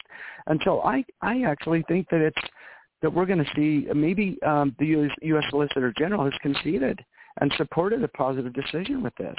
And it could be a smooth transition, too. There's special op teams that are broadcast trained that could go into the broadcast stations. They could remove the 3 directors of the Federal Communications Commission for not keeping their oath and keeping the airways clean of slander and defamation of our Constitution. And so we could wake up some morning and turn on the news and we could see new faces.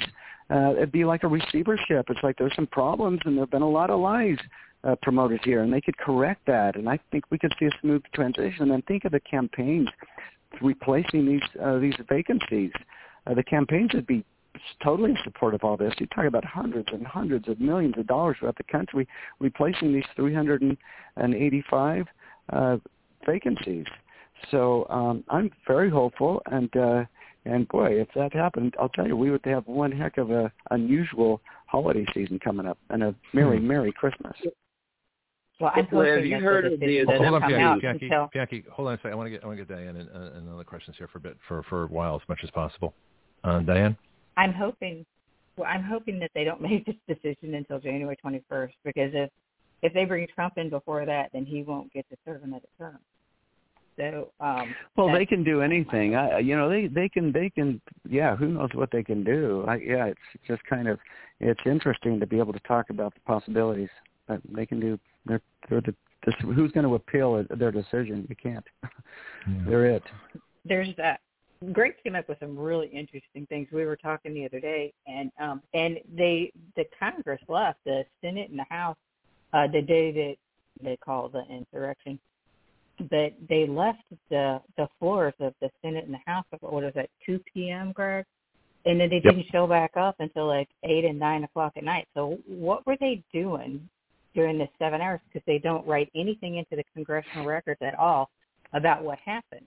And all these candidates had come in to Washington, D.C. that day, and a lot of them from the contested states, to contest this election.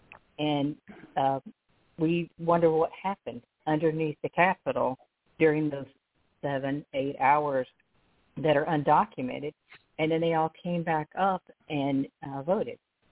So, oh, sure.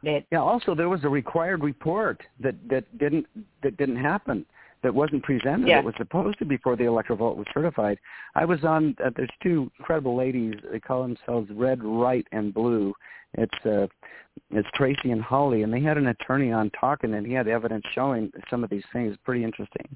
Yeah. So they really hurt us as a country, and they violated their oath. And for them to waive the Constitution in that hearing, like they were obedient to the Constitution and they were like pounding their chest that they're going to keep their oath of office, it's like, oh my gosh, how unbelievably bad that is, to just say they're going to certify an electoral votes when they don't even know for sure whether they're real electoral votes, and they wouldn't pause for 10 days. So this has got to happen. We just need this. So. I would have loved to hear just the transcription or video or whatever all the conversations that happened under the cap on January 6th. Yeah. Who was strong-arming who into voting for what? Yeah, we call that the talk. In other words, this is me again, Greg. When Congress recessed, as they say, and they went underground, there was absolutely nothing in the congressional record. This is what Diana and I were talking about. My theory is that's when the coup really took place. So the real coup is the one that happened under the Capitol. That they got the talk. That anybody who was even questioning, if they had a majority of people who might question the state, and the states that were being questioned are the battleground states with the Trump electors. And so the Achilles heel of this entire coup are the Trump electors. And if the Brandon electors get overturned, then the Trump electors take in, and Trump, is where he should be, back in the White House. So is that a part of the case at all? Are you investigating that? Is that an arguing point? No, we've made it a point not to focus at all on the outcome, because that's been the problem with previous cases, is they focused on the outcome, and that's why they were tossed. So we were really fortunate to be inspired, I guess you could say, to keep it clean from any kind of a political kind of. How did that come about? How did you come about with that strategy then? Well, my brother Roland, in his case, actually decided to talk to the U.S. Attorney as in charge of the case and head of the civil cases in Utah. And he said, just tell me, give me your opinion, what's going on here. And the U.S. Attorney was kind enough to just open up and explain to him over the phone how he felt about the whole thing. So he came back to the table and says, look, we cannot make it about who won and who should have won.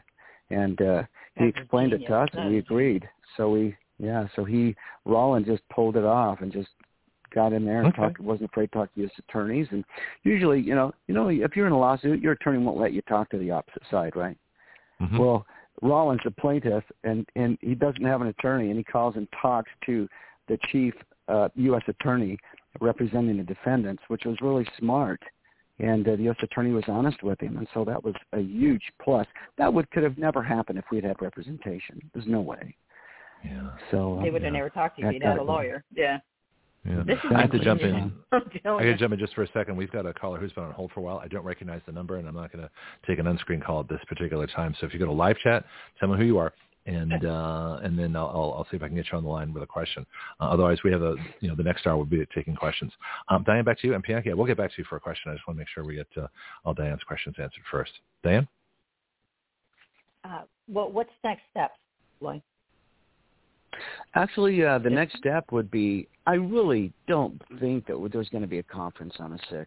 This thing has to be completely adjudicated and executed before then. I can't imagine that. But in case it does happen to go into conference and it moves forward, then we prepare an opening brief and we go prepare for arguments in front of the justices. That's the normal route, but they don't have to do that because it's an emergency petition, so they don't even have to have a hearing. And it wouldn't make sense that they would have a hearing. I'm hoping that the Solicitor General is helping them and conceding, and so we wouldn't have to have a hearing.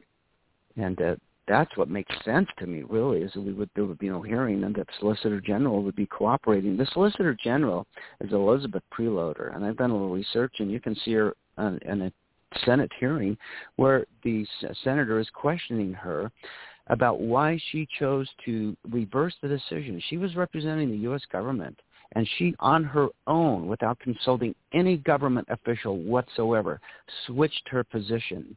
And she was being raked over the coals by the senator that how dare she do this? I think she was wrong. She shouldn't have done it. But she was so wrong with her decision based on who she was representing that it was a 9-0 Supreme Court vote against her decision. So the liberal justices and the conservative justices were both against her on this, and she was trying to make more lenient punishments for drug dealers. And so the government was against that, and so were the conservative, and so were the all 9 justices. So she could do anything with this. If she participated, she could easily concede and help this case move forward, which would do nothing but help everyone. I have friends that are Democrats. I say, what do you want most out of your representatives? And they say, honesty. I mean, that's pretty easy. And that's what this is about. It's not. There's no interpretation of the Constitution. It's just a binding oath that's not binding and making your representatives honest. And if there's a security breach, they should be removed and never be allowed to participate in a breach again. Secure our security by removing people that would be a weak link or that would allow such a breach to happen. Mm-hmm. Do you have the people of America? The people of America are really sick of the rules for thee and the rules for me, and it's gotten very old. And I think a lot of people are waking up to that. Bianchi, he had a question, didn't he? I think so. Go ahead, Bianchi. Then I'll ask mine. Yeah, what I was going to say is that there's a move to impeach Clarence Thomas. And in all your work and investigation, where is all this centered from? This has to be centered from it's really basic. Think about it. Going back to the Constitution, they've sworn to uphold and defend it against all enemies, domestic and foreign. It's like Article 6 is very clear. People need to open up a copy of the Constitution or go to 7discoveries.com and get mine that has these highlighted clauses, these power clauses in Q&A that have never been published before, to draw attention to these power clauses that we need to be aware of. But it's very clear. It shall be bound by oath. And they're not. They're not bound by oath. They've given themselves immunity. And if they had been bound by oath, none of this stuff would have happened. I wonder even how many of the representatives have even opened up and read the Constitution. I've talked to representatives, and they think that if it's not specifically identified as something they cannot do, if they don't find restrictions, they can go right ahead and do it. And it's like, are you kidding me? That's like if you're a parent and you come home after a trip and leave your teenage kids there, and they've got a big crazy party in the basement, and a bonfire, and they say, look, there's a list on the fridge. The bonfire downstairs was not included in the things we couldn't do. I mean, it's so absurd. They're so completely disconnected from the Constitution. And it's like, well, no wonder they're going crazy and doing anything they want, because they don't have a binding oath. So this could fix that. Used to talk about how we send representatives to Washington, D.C. with mops to mop up the flood. And it's like, well, no, we need to send someone with a wrench, shut off the dang valve, right? Let's stop the flood and then fix the leaks. And that's what this would do. Absolutely. Is there any precedent for this? The Supreme Court loves precedent. No, absolutely not. That's what I'm curious. Okay, go ahead, tell me. Yeah, an attorney did a surge while I was on being interviewed, and he tried to find just a docketed Rule 11, a Supreme Court Rule 11 docketed petition, and he could only find two, and the last one was in the 70s when the government brought a Supreme Court petition, Rule 11, having to do with the Nixon administration. So this has never been done. Just holding the representatives or anybody in government accountable for their oath of office. See, I don't think that's ever been done. No. One of the failings we found in the Constitution. No, it has. You're right.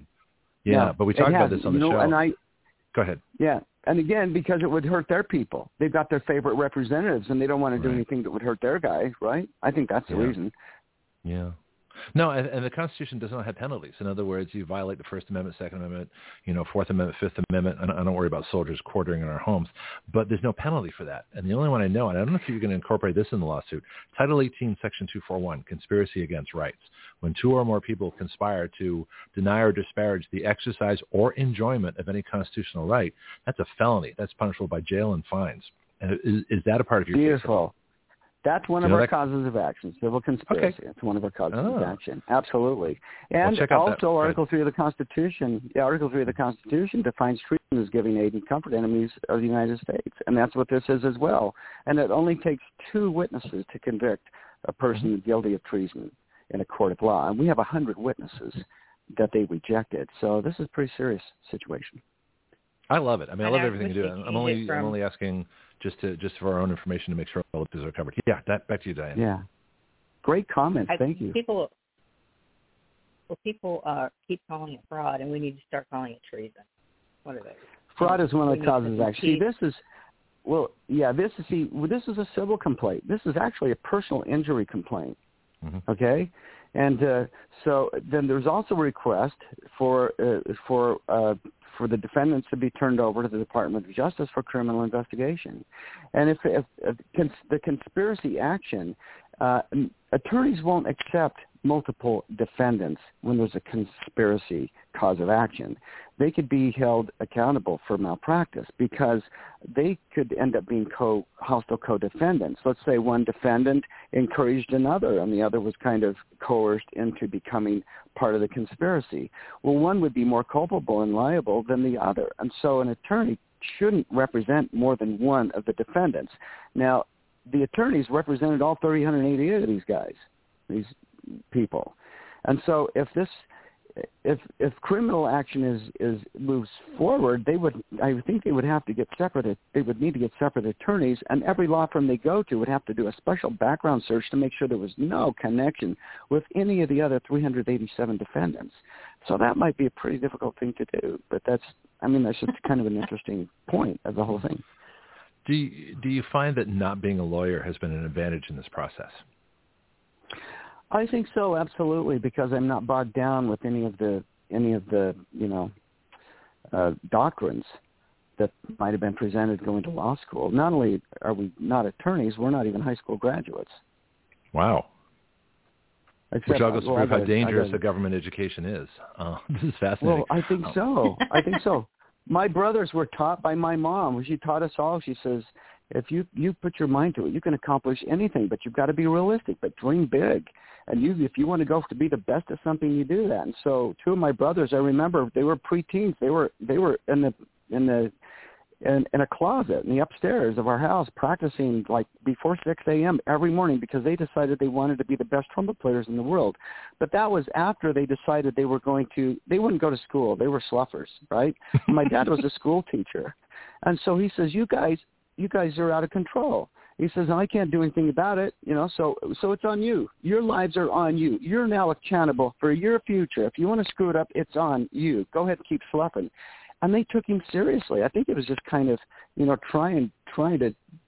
trying to do a mind game on him or something, but they took him seriously. And so they got dug in and did their GEDs really quickly, took the test, passed to graduate from high school at a super young age, and they submitted everything. And then at the last minute, the school district wouldn't let them have their GEDs because they were too young.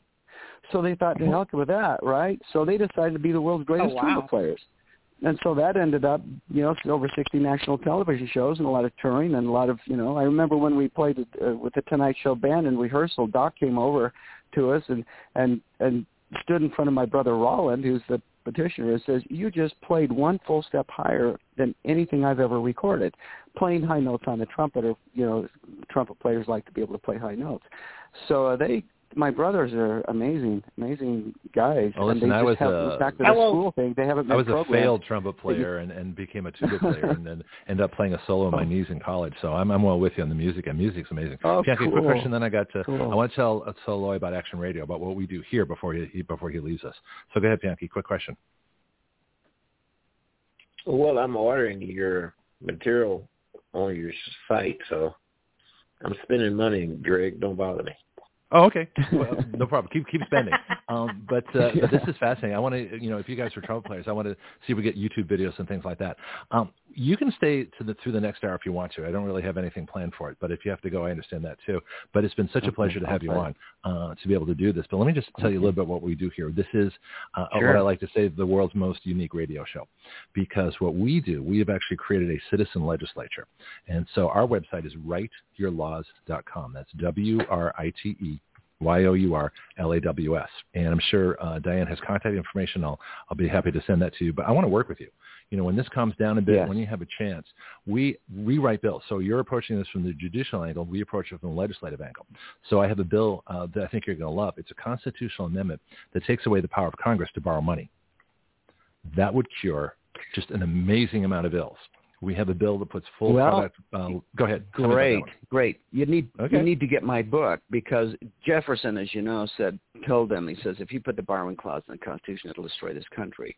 If you think about it, that's where I got the idea. And this is from my book. Yeah. Oh, well, cool. Yeah, this is from my book. It has 7 discoveries that everyone should know, and how and why promoting socialism is a felony. And I get into the Federal Reserve briefly and talk about Kennedy and Franklin and what's the name of the book? Do plug. Abraham Lincoln. It's the revolutionary pocket constitution, but it's got much more in it, and it's available at 7 Discoveries. I'm out, but I'm just getting another shipment in within the next few days. And so for $15 you can, and then there are volume discounts as well. But if you think about it, I have to explain this. The first 10 amendments were defined by Congress as further declaratory and restrictive clauses to the 7 articles, so they're pretty powerful. And the 5th Amendment, the last line says, nor shall private property be taken for public use without just compensation. Okay? So, and then involuntary servitude is against the law, 13th Amendment. And so I was talking to, before I started writing my books, I was talking to the owner of the National Center for Constitutional Studies, and I said, hey, I'm finding some stuff, and I can't see anywhere on the Internet anywhere that anyone has connected these dots before. And he says, well, share with me what you're talking about. So for a half hour, I talked about this, some of these concepts, and he says, wow, he says, you're right. I've never heard this before. We want to publish those concepts. So one of these concepts is the last line of the Fifth Amendment nullifies, changes, cancels out the borrowing clause, the tax clauses, and the gold and silver clause. You can't have your gold and silver taken from you to back up a central banker's money. And so I know this is really a hard pill for a lot of people to swallow, but if you get into it, and I used to be a big, you got to have your money backed with gold and silver, and I've had discussions about this, like, okay, well, the Constitution says you can determine its value, so if you want to do that, go ahead and back it with a trillionth of an ounce of gold. Now you've got it backed with gold and silver. So I've talked to Stephen Moore about this too, and he agreed with me. It's like if we were successful in cleaning up the Federal Reserve and enforce their nonprofit status, that would give us a tax-free system. We have the Constitution is so brilliant, it's a tax-free system if we had righteous, honest, good people in government, and if we took back and owned our own currency. And so I tell people, I say, look, let's not destroy what we have. Let's clean it up. Let's not throw the baby out with the bathwater. Our current economic system, our currency is working. If we get rid of socialism, get rid of the corruption, and get all of the extreme number of trillions of dollars of real valuable assets returned to the taxpayer, we would have a tax-free system. And I know how controversial that sounds and is, but do you want to write a bill on it? I think. Do you want to write it into a bill? Absolutely. Well, there absolutely. It'd be totally Welcome to Action Radio. Yeah, we need to. JFK started doing it. JFK started doing it. Abraham Lincoln started doing it, and I talk about that in my book. And so I need to get. I want to get one to every single person in America. I've got a marketing campaign in place where people can to get it to 160 million homes, and it's like. It's like, what's the cost? Like $300,000 or something per sponsor would do that, or maybe less. So, yeah. Well, if you have any sponsors left over, we can certainly use some help at Action Radio, because I'm blocked ever since it came out, March 2nd of 2020, that the COVID government policy is a hoax. We don't need the vaccine. We have early treatments. This is a bunch of nonsense. I've been censored like you wouldn't believe. I'm sorry, Lloyd, go ahead. Well, we'll have to put a full page in there for you. Well, thank you. Get it to 160 million homes. This is great. Action Radio, taking action. Oh, thank you. Listen, you got it. Well, see, and that's the thing. We get the numbers, we get the people, and people don't have to do anything. Just share our bills and share the shows and share the knowledge. And then if everybody starts writing and emailing the links of the bills to news, to Congress, to local governments, state, legislatures as appropriate, the American citizenry is our lobbying force. And there's more of us than there. Sure. Yeah. Sure. And it's only 2 cents for a sponsor for a quarter of a page per mail stop. And that's 160. So, so we're talking not a lot of money and it would be a tax write-off because it's advertising. So we'll get this message to every home in America with a hard copy of the Constitution. Let's do it. Yeah. Okay. So when you're not busy, let me know, or talk to Diane. We'll switch communication stuff off the air, and then we'll do that. I'm going to turn this over, and I still have a caller. Like I say, I'm hesitant to take a call just because I don't know the number. So if you can say yourself on live chat, then I'll be able to know who you are. I'll tell you. Let me just leave the show for a minute. Let me find out who this is. And Diane, I'm going to turn this over to you, and you can tell me what I missed. I'll be right back. Okay. Hello, Diane. I would be very interested to somehow do an audit for the Fed, because I don't think they've ever been audited. Oh, absolutely. A thorough audit would show trillions upon trillions of real assets, not just money, but we're talking global corporations that really belong to the Treasury. Because we know they're nonprofit. They're supposed to return everything over and above their operating expenses to the Treasury, and they return a few $1 million. And Tucker's talked a little bit about this, but I think they shut him up. Where it'd say if $1 trillion is created out of thin air, why are we being taxed for it? And that's a good question. That's a question everyone should be asking. I tell people, I say, you've got to understand money before you'll understand the Constitution, and that's why I have a chapter in there dedicated to money and the privately owned central banking system that is supposed to be nonprofit, but they are just the opposite. Yeah. So Alan Grayson was in a congressional... Yeah, go ahead. No, go ahead. Go ahead. I'm just listening. This is great. Oh, okay. Did you find out who the caller was? No, they're just listening. The people do. They just call and listen sometimes, and that's fine. Yeah. Yeah, there's some great. Ahead. If you want to see Brunson Brothers on YouTube, do a search Brunson Brothers history. That'll show national television clips, and that's the funnest one. Shows Roland giving a trumpet lesson to Regis Philbin, and he's really a great sport trying to get a note out of trumpet. We have him playing lead on the Rocky theme, and he's just blowing his guts out trying to get a note. It's pretty hilarious. Yeah, and then there's if you do a YouTube search for, I think it was Congressman Alan Grayson was interviewing. He's had a few interviews with someone from the Fed. It might have been Ben Bernanke or someone in the Fed where they're talking about $9 trillion. And he says, where'd that money go? And the Fed person is saying, don't worry about it. It's not part of the tax debt. It's like, excuse me? What does that so mean? You guys are creating the $9 trillion, and you're not billing us for it. Oh, well, how wonderful is that? What the hell are you doing with $9 trillion? And they're basically saying we can't reveal the identities of the receivers of the $9 trillion because we have a contract with them, and it would just cause the world to explode, basically. I mean, they didn't Making say that. stuff up. And it's like, yeah. It's like $9 trillion, and then we're wondering why we have so much opposition in the world and so much corruption in politics.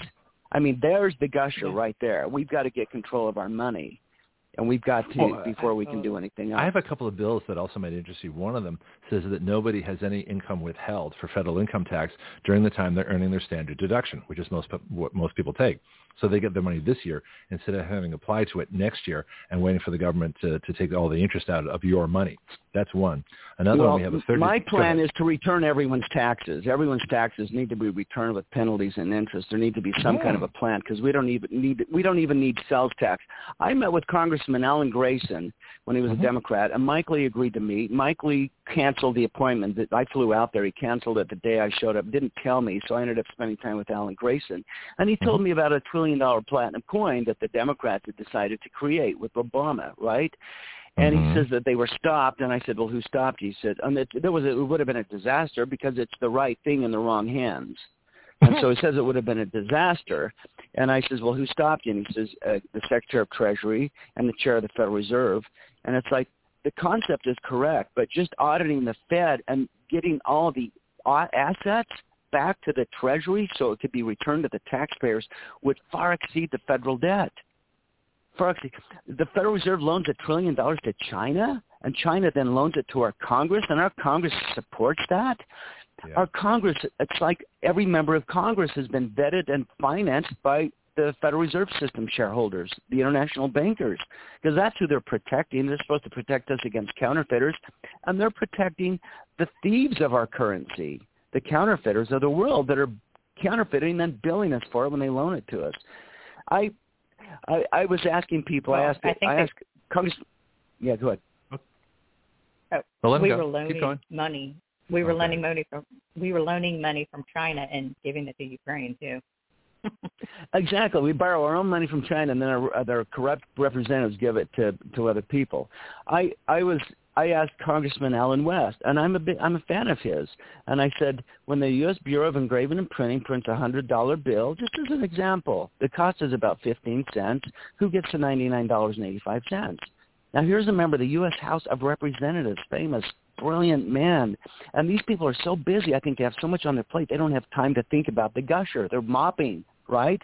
And he looked at me and he says, I don't know the answer to that. I don't know. That's like being on a 747 and saying, hey, how do you land this thing?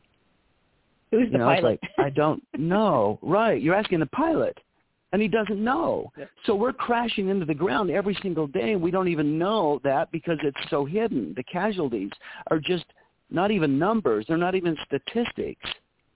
And it's like, this has got to be stopped. We've got to wake up and overthrow the modern-day money changers, and that's what they are. Well, see, this is why I focus on legislation, because everybody's focusing on candidates. Yeah. And if you replace one corrupt candidate with another corrupt candidate, or you have term limits and you shorten the terms of the corrupt candidates, you've still got corrupt candidates. The only way that I see doing this is reversing what happens now. Special interests pay for laws. They buy them from Congress, get them to the president to sign to the regulatory agencies to regulate us.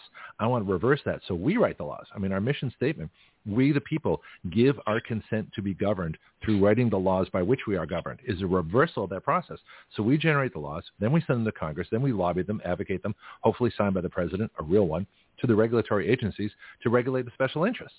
So we basically reverse the way things are done right now. That's the plan. Yeah, so that we'd make a great team. WriteYourLaws.com and Lloyd Brunson. Man, absolutely. And we enforce the oath of office, and it's all going to work beautifully together. It's like just enforcing the oath would do it because the Constitution is pretty clear. Yeah. We have an 18-year-old Constitution reporter who sent me a bill when she was 17 that anybody running for office has to take the immigration citizenship test before they can qualify to run. And then anybody in office would have to take the same test.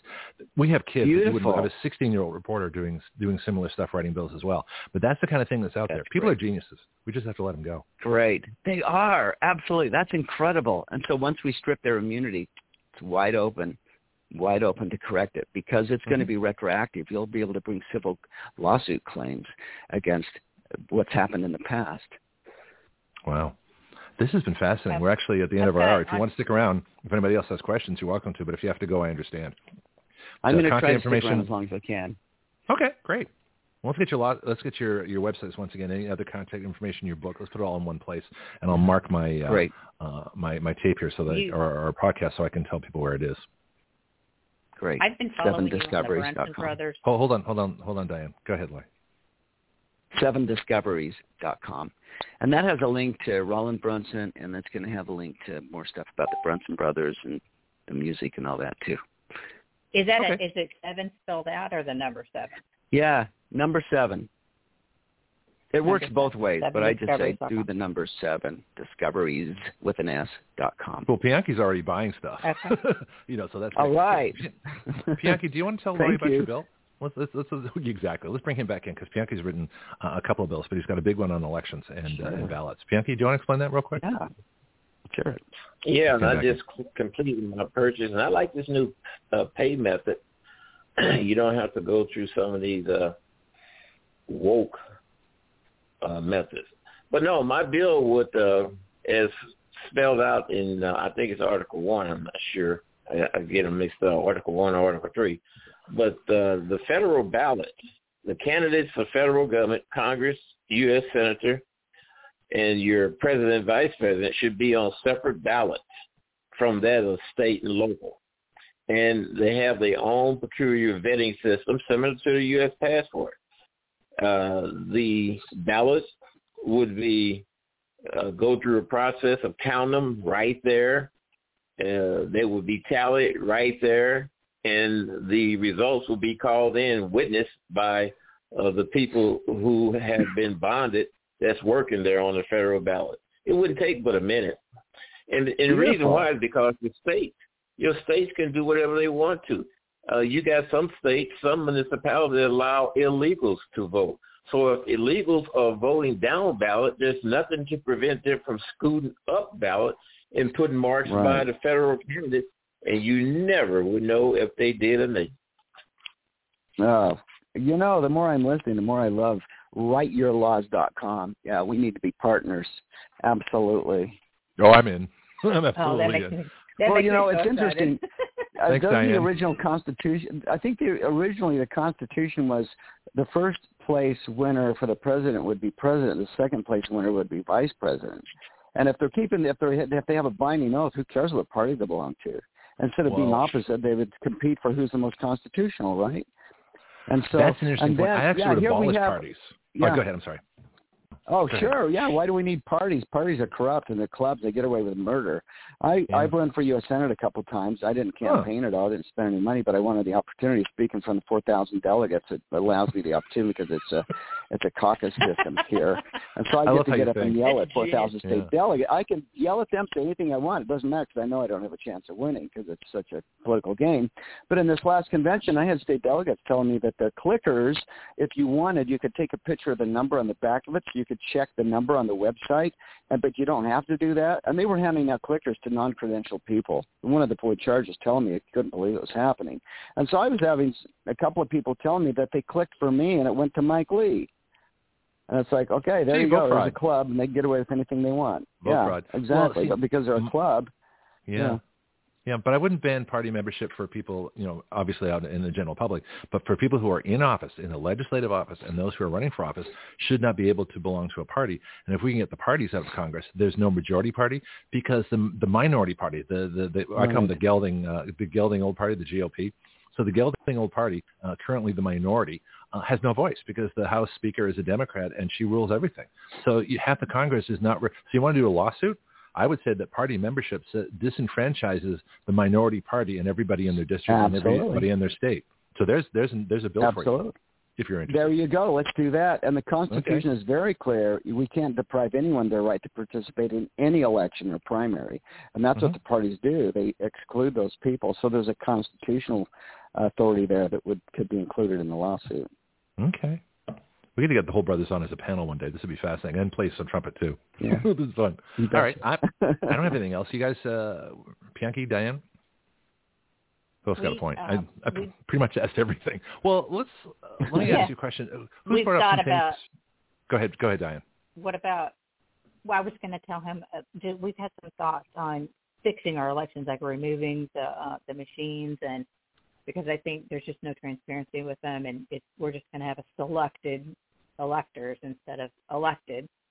So, but we've heard some really good ideas about, like, getting jury panels selected, like using the military that are retired or first responders to have them actually count the votes that night, almost like a jury panel where no one knows who they are, and hopefully, have some people who are dedicated and serving as their either mission for life and their jobs, and have them be counting the votes the night of elections, and try to make our precincts down to 1,000 people.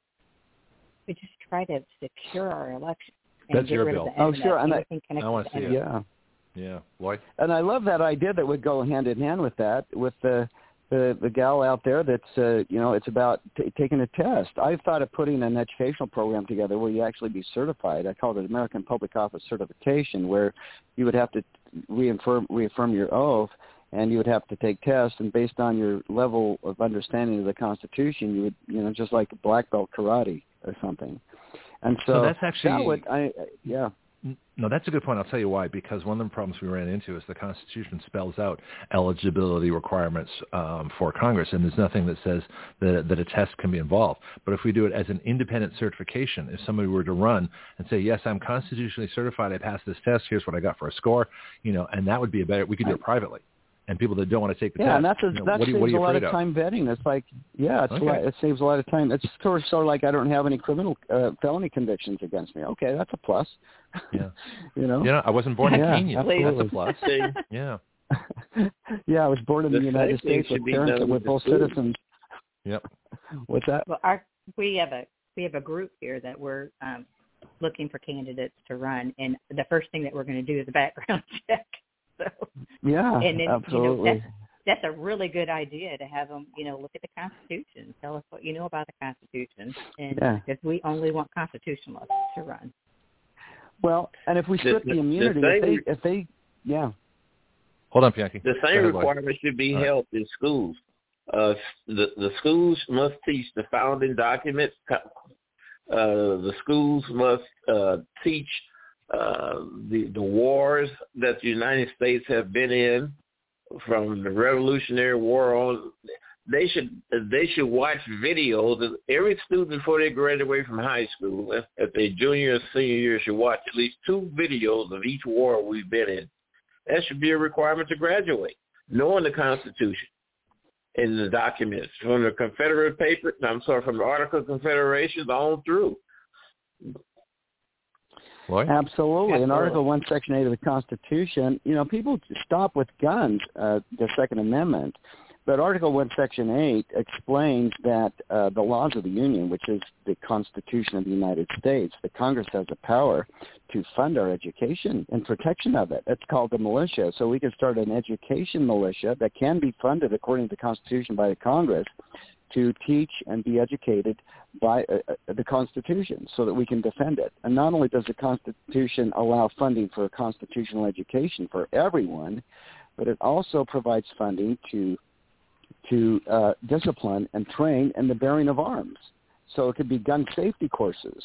And I'm saying that the government, according to the Constitution, has the power to fund ammunition and training and arms based on the qualifications of those, just like the military. You're not allowed to have any arm you want, but if you're trained and you're qualified, citizens could be trained and qualified if they wanted to in the bearing of arms that can be used in military, practices with the oath of the Constitution for the purpose of protecting the Union, which is one of the purposes of the militia, is to protect the laws of the Union, protect the Constitution.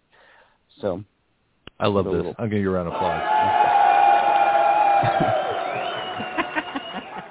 When you're talking about education militia, we have a bill, and that offers tax credits and tax deductions for the purchase of firearms, ammunition, hunting licenses, range fees, training, and things like that. It's our Second Amendment enhancement kind of thing, because as we say, that low-income people should not be denied their rights, their access to quality firearms and ammunition. That's one of our bills. The other one... Well, this would make that free. Okay. Completely free. Wait a minute. Yeah. Free guns? Go ahead. Tell me. Free arms and ammunition. That's part of the discipline. That's Article 1, Section 8. The Congress has the power to raise money for the disciplining of the militia, for the protection to enforce the laws of the Union, which is the Constitution. So anyone that takes an oath of the Constitution and can prove that they're defenders of the Constitution, the Congress has the full power to fund their discipline, fund the necessary tools, which would be arms and ammunition and training. So it wouldn't cost the citizens anything. So anyone that wanted to join the militia could do so, and they would be trained in the Constitution so that they could understand what they're protecting and defending, and they could be armed and given ammunition at no cost, according to Article 1, Section 8. Let me ask you a sort of related question on the Second Amendment, because everybody focuses on the keeping and bearing of arms, but we were talking about this yesterday. A well-regulated militia being necessary, not just, a nice thing, but being necessary to the security of a free state. Now, most people interpret state to be a geographic state. Connecticut, Georgia, Alaska, things like that. But what if it was a state that was conditional? In other words, like hunger is a state. Freedom is a state. What if they were actually saying that it's necessary to exist in freedom? You cannot be in a state of freedom unless you have a well-regulated, in other words, a well-armed civilian, militia equivalent, non-government, equivalent to any infantry soldier. Has that... Well, Article 1, Section 8 continues the Second Amendment with the militia clause. So if you read Article 1, the part in Article 1, Section 8, it gives more information that connects to that explains some stuff. So, every patriotic person could actually go through some training, studying the Constitution and being trained in the bearing of arms. And in order to be trained, you've got to be given the arms and the ammunition to be trained. And it could be, you're put on a program where you go and you practice. And it's, we have... What do we have now that people call the militia? Do we have the National Guard?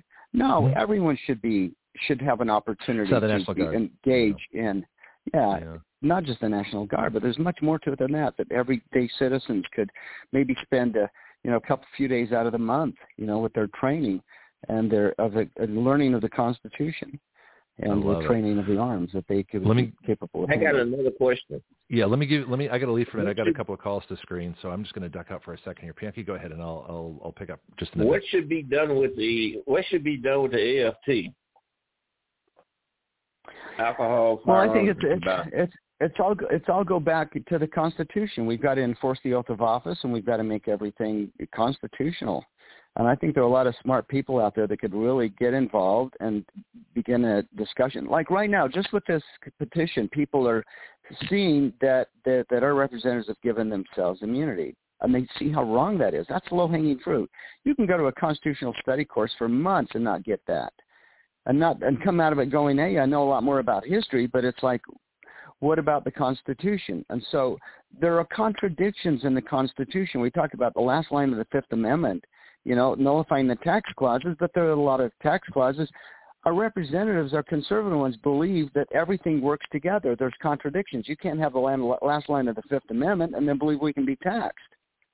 There's the last line of the Fifth Amendment nullifies all taxation whatsoever, and the government does not need any taxation whatsoever if we get control of the creation of money, which is what Article 1, Section 8 it talks about with the coining or creation of money. So, and that's a big learning curve and kind of a debate battle I've been in with some people here, that are conservatives, talking about how they feel we need to back money with gold and silver. It's like, no, we don't. That's a violation of the Fifth Amendment to do that. We just need to take control with honest, constitutionally sound people and not give it away, and control so we don't have counterfeiting, and we can have a tax-free system here. We've got a middleman, and that's why we have taxation. And so they're benefiting at our expense. Can you imagine if we had no taxation, no IRS? I did a little documentary. I think it's on YouTube. It's on YouTube, and I asked Stephen Forbes. I asked a few people. I said, "Tell me in one sentence or less." That's kind of a joke. How do you do it in less than a sentence?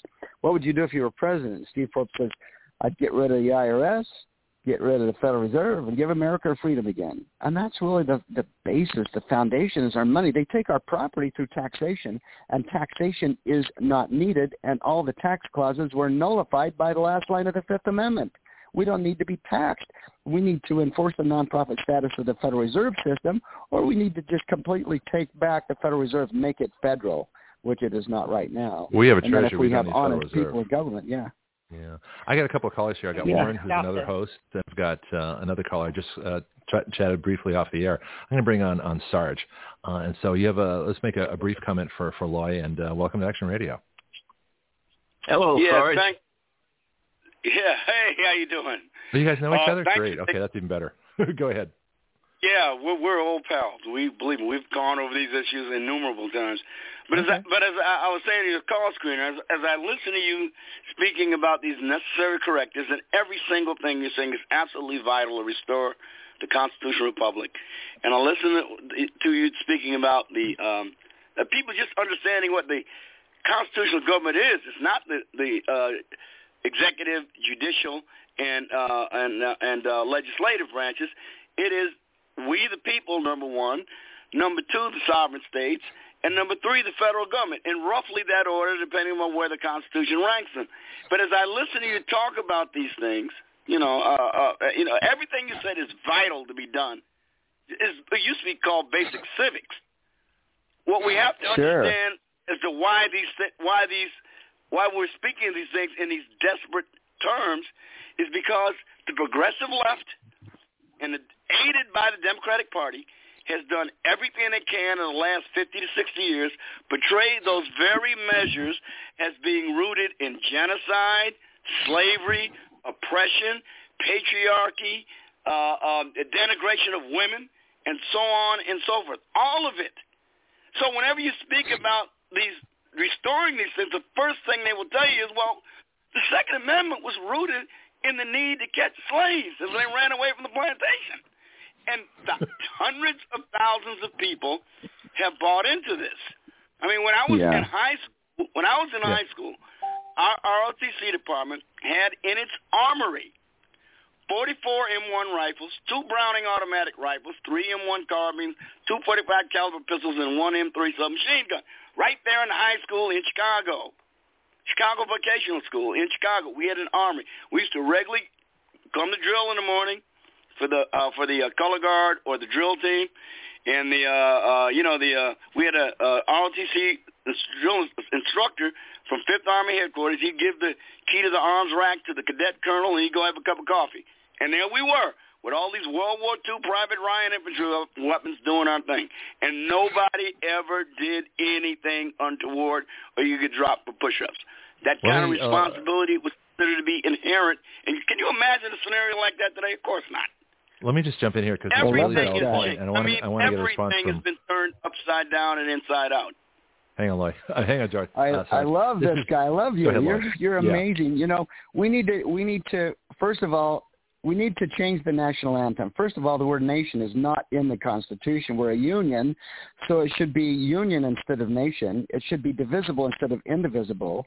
And so, you know, it's interesting. You talk about, you know, the 3 branches of government. The United States Supreme Court is we the people. That's our petition for redress of grievances, and that's what they've been pushing us away from with the Court of Claims. So the United States Supreme Court can't do anything without we the people. So it's like we the people are the United States Supreme Court, and they are to make decisions keeping their oath of office. And so, wow, what an interesting background you have. Well, just think of how many people, if you ask them about things like the jurisdiction, sovereignty, precedence, you ask them and they say, well, the states have to be subordinate to the federal government. And a lot of people actually believe this. They actually believe that the Constitution makes states subordinate. The federal government is supreme and above the states in everything, not in the things the Constitution makes it supreme in, but in everything. And they always have to defer to the states. And part of that impression is reinforced by the idea that the states the federal government can withhold federal funding if the states don't comply with whatever diktat the federal government comes up with. So it's understandable people have this notion, but it's got to be reversed. It's got to be changed. The Constitution is the supreme law of the land, not the federal government. And we got to keep emphasizing this to people. And it is one of the hardest concepts I know to get across. Why do you think they invested so much time in Sturm und Drang in the 1619 project? I mean, because they want to convince you our country didn't start in July 4th, 1776. It started in 1619 when they bought the first slave ship over here. Yeah. Well, there's all the corruption has been funded. It's all been funded. Rooted in such a original sin, everything that has followed since is illegitimate. This country is illegitimate. George Floyd was the catalyst they used. Yeah. We know what they've been doing. George Floyd was the catalyst they used in order to delegitimate the very founding of this nation. Yeah, I want to get back more to the Constitution. I really appreciate your commentary, and you're welcome to call the show anytime. But so with Lloyd's time, I want to make sure we focus in on the things that we want to talk about here. Lloyd, I got a question for you. Things that other shows have brought up that we haven't covered. Is there anything that we should know that some other discoveries that other folks have made that you want to share with us? Well, as a matter of fact, I've written a few books, pocket-sized books, and this last one has everything in it. And to give an example of one of the discoveries, I was at a trade show, and it was a conservative kind of trade show situation, and I was in front of a friend's table, and I would stop people and tell them about the book. I had a Pocket Constitution book with discoveries. And I remember this one individual that I stopped, and I says, "Hi, my name's Lloyd Brunson, and I've discovered some revolutionary concepts within the Constitution that have never been published before, and they're vitally important. Can I share one of them with you?" And he looked at me kind of funny. He pulled out from his shirt pocket a tattered copy of the Constitution. I guess it was marked up and tattered and just really been used. And he held it in front of my face. He says, "You think you can tell me something I don't already know from this?" I says, "I think I can." He says, "Okay, go ahead, give me your best shot." And I says, well, the first 10 amendments were defined by Congress as further declaratory and restrictive clauses to the Constitution. I think I found an interpretation clause. I think I found actually the word of God in the Constitution. It has his words in it, and it goes like this. The enumeration in the Constitution of certain rights shall not be construed to deny or disparage others retained by the people. In other words, no misinterpreting or interpreting the document in ways that benefit government officials at the expense of the unalienable rights of the people. I said that to me was the voice of God when I wrote down that it was a discovery, and it's the interpretation clause. I even call it the Trump clause. And I told him that, and he looked at me, and he pulled out his wallet, handed me a 20, and took a book and walked away. That's great. It's my contention that there is no interpretations clause in terms of what the Supreme Court does. In fact, we have a bill to get rid of judicial review. We have another bill that mandates that all judges will inform their jurors of the power of jury nullification, and that they can judge the laws and match them against the Constitution, or even see if the laws are fair in the case. And so those are a couple of our judicial reforms. But I don't see any interpretations clause as far as Article 3 goes. Well, my brother actually has one of the petitions that he had successfully docketed in the Supreme Court has to do with equitable maxim and the object principle of justice. And I think in the 40s, the Supreme Court unconstitutionally upheld the equitable maxim doctrine, which allows judges to not explain why they make decisions, and that they can look at the face of a complaint and just arbitrarily just say it's had unclean hands and just toss it without any liability or responsibility to it, or without explanation. And so that's also one of the challenges in this petition, is to get rid of equitable maxim. So, but what I'm saying is the Constitution cannot, that Ninth Amendment basically is saying you can't willy-nilly interpret the Constitution. Any interpretation of the Constitution in a way that is disparaging our God-given unalienable rights is is a wrong interpretation. I think it's a brilliant kind of mission statement. It's like in a contract. I think that's an incredible part of a contract. Like if you have a will and you say any interpretation of this will that is used to deprive my heirs of what I've outlined in this Constitution are null and void. So it sets up another kind of fail-safe. So if anyone goes in and says, well, wait a minute, this part of the clause, blah, blah, blah, you go, hey, look at this Ninth Amendment or this Ninth Addendum to the will. You can't do that. I think it's absolutely brilliant. And then the words shall not be construed. To me, it was like the 11th commandment. It was like the voice of God. And who is the God of the Declaration of Independence? It says divine intervention, you know. And who is the God of the Constitution? Who's the God of this land? Well, Article 7 of the Constitution tells us who it is. And it's what the second or third clause, memorializing our Lord, Jesus Christ, as in the years of our Lord, Jesus Christ. Now, Jesus never had anyone's heads chopped off if they didn't believe in him. He was a God of free choice and free will. He wasn't out there forcing people to believe in him. He was saying, he was even saying, hey, do what I say and see if it works for you. And then you'll see. If it works for you, then I'm telling you the truth. If it's not, then don't do it. Then don't continue doing it. I mean, so there's some very interesting things in the Constitution. And some of those are explained in my Q&A and in my pocket Constitution that you can get at 7discoveries.com. You know, it never ceases to amaze me that the stronger the belief in God, the stronger the belief in freedom. And I've noticed that on this show over and over and over again. It gets proven to me every day, like today as well. He's a God of freedom. Our God is a God of freedom. Yeah. Okay. Do you think we should develop a system of constitutional penalties? In other words, whereas Title 18, Section 241, prescribes penalties for any type of restriction on the exercise or enjoyment of a right, would it be worth doing? Should we, in statutory law, or is there some other way to hold them accountable, like you're doing with the court case? Well, sure. Violate your oath of office. Perjury laws. Go ahead. Yeah, absolutely. Article 3, Section 3, the definition of treason is giving aid and comfort to enemies of the Constitution. Mm-hmm. You know, but isn't that how many people? What was only? Obama doing when he?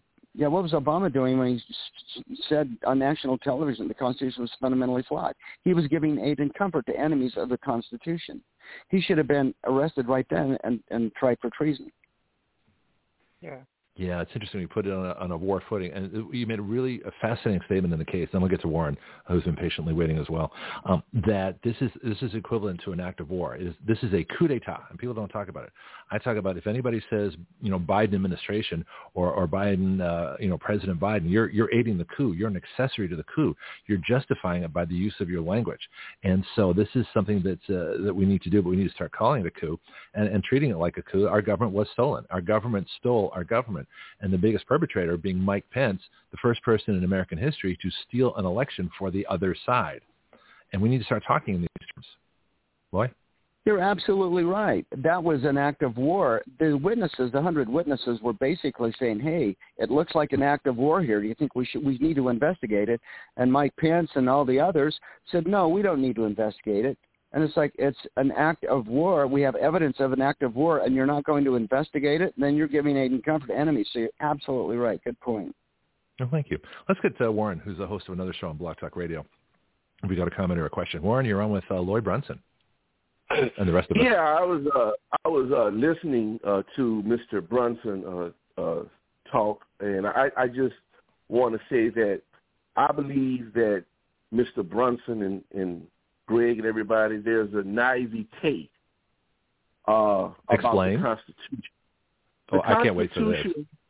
The Constitution was written by elite people for the benefit and welfare of the elite. Let me refer you to I just have one quick question. I want you to continue. I don't want to break you off, but I just have one question. Can you tell me how many amendments there are in the Constitution right now? Just tell me without looking it up. How many amendments are there? About 24, I think, 24 amendments. Okay, you don't know what you're talking about, okay? Disconnect this guy. He doesn't know what he's talking about. He doesn't even know how many amendments there are in the Constitution. Well, may I finish my point, Greg? About 24. You're telling me that I don't know the Constitution. You don't even know how many amendments there are. How many articles are there? How many articles are there? How many articles are there in the Constitution? You are a fake. You are a fake. Go read the Constitution. Get this guy off the line. Why are you so insecure? I'm going to hang up. If this hack isn't gotten off the line, I'm going to hang up. You're a okay, fake. Warren, you don't know anything about the Constitution. We'll talk another time to Warren. We got into it the other day over a bunch of economic and financial issues. So that's okay. I was just curious your response, and I think you adequately. Well, if he doesn't know how many amendments there are, he doesn't have a right to talk about it. If he doesn't know how many amendments there are, he doesn't have a right to talk about the Constitution. All right. Well, I want you to finish. He disrupts every program he goes on and shows up on yours because nobody shows up on his. I told you that. Well, he's a liar. He's a liar. He thinks he's a provocateur, and I shouldn't have given him the time of day. That's okay. Well, it's just interesting that there's so many people are out there that those are the folks we need to get to. I mean, when we preach to the choir the whole time, we agree with this. We need the independents in the middle, but every once in a while. Go ahead. Yeah, if they're going to claim they know the Constitution, they better know how many amendments there are. Or they don't know what they're talking about, and they're wasting our time. So it's like, go to hell. Go read the Constitution, then come back on. You look at the title of his shows, he's anti-whiteness. So if you want to have a show, Greg, it's your show. No, it's okay. I don't like liars. I like honest people to show an opposite opinion, but I'm not going to put up with liars. I'm not going to discuss anything with liars. So. Fair enough. I love it that right now that we need to shine the light and be able to speak up. We've all been so inundated with people telling us that we can't speak out, we can't call out corruption. I'm tired of it, and I really appreciate that, Lloyd, that you do. I think it's important. Thanks. I think that we need to take our country back because we have to speak up. Well, sure, and these people have no knowledge. They're claiming to be the smart ones and having a position. He calls me naive, and he doesn't even know what the Constitution is. And I've published books on the Constitution. I'm an author. That means authority. Has he published any books? Obviously not. He doesn't even know how many amendments there are in the Constitution. So it's like I don't want to give people the time of day to come on like that. All it is too much time. They're bigots and they're liars. Yeah. Jackie? Are you giving it too much time? So where are we at now? What's our next step? And what if January 6th doesn't work? Tell them about go ahead, Diane. Oh, I was just going to say, tell them who you're interviewing with at 1 o'clock, Lloyd. Oh, well, we can do that too. But I'll be on InfoWars at 1 o'clock. Right. That's awesome. I'm sorry, I'll be on InfoWars with Kate Daly at 1 o'clock. But so it's about education. Go to 7 Discoveries, get that pocket Constitution, their questions and answers, and you'll know more than people on Capitol Hill in like 5 minutes. Just knowing about the oath is more than they know. I mean, and it's like money. Congressman Allen West should have had the answer to that.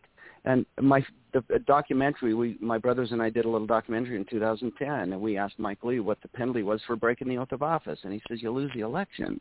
It's like, Mike, you can just say you don't know. Why do you have to make something up? We want honest. Chimney. And then the Democrat candidate, I asked him, and he says, what oath? He says, my oath, and he made up an oath. And it's like, people are telling me it was so hilarious because they see my look on my face. I'm looking at the camera and go, what the hell? He's a U.S. Senate candidate. He doesn't even know there's an oath of office. It's like we're so ignorant. So it's so easy. My Constitution book will save so much time. We're talking years connecting the dots because they wouldn't connect because there were contradictions like taxation is opposite, is in contradiction with the last line of the fifth. So how do you answer that question of the last line of the fifth and then taxation? And so it connects dots and makes things much easier to understand. In a way, the Constitution has been locked, even by our conservative constitutionalists, because of the contradictions. And this book at 7discoveries.com unlocks it all and just lays it out like a puzzle coming together in complete form. So that's the thing is get the book, look at the Q&A, and just start learning some of these most powerful concepts. It's like I tell people, I say, if you were to ask our representative right now to show you a clause in the Constitution that prohibits socialism, they wouldn't be able to do it unless they had this book.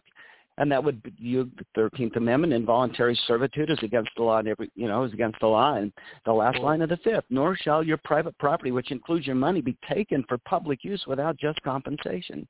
And then that raises a lot of questions that are answered in the book. So it's just like, So what if we made an amendment to remove those last three words for just compensation? What if we just said that private property shall not be taken by government? Well, just compensation actually fixes that because it's got to be just, and it's got you go into the Constitution, you can see exactly the limited amount of real estate that the federal government can own. So if we follow the Constitution, all the national parks need to be given back to the states or the people. We did that. And all do you know Roger property. Roots, Fully Informed Jury Association? Roger Roots, out of Wyoming, I think. He was on the show for 2 hours talking about that. I mean, I'll send you that show. Exactly. Yeah. The federal government. The federal government taking state land, then giving them leases to explore and extract natural resources from their own land is just totally ridiculous. It's unbelievable, and the reservations too, the Native American reservations too. The stripping of the oath could fix all that. All these people that have been engaged in this corrupt, non-constitutional behavior can be held accountable retroactively. And monetarily, they can be held accountable. We can go after damages. So the stripping of the oath is a huge thing. People need to realize it would open up the floodgates to hold these people accountable.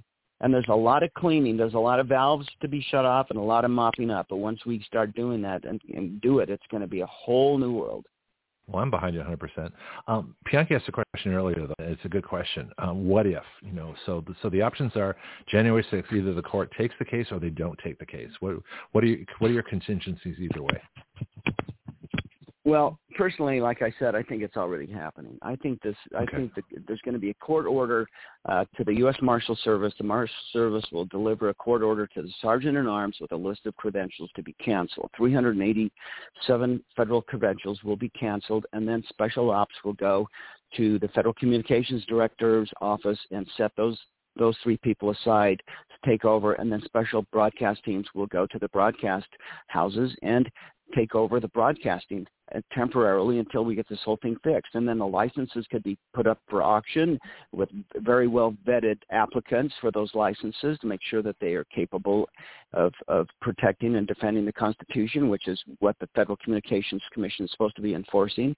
And then military, there could be special, the news is a big part of this Antifa, all these violent acts that happen, and people go, a lot of stuff could break loose.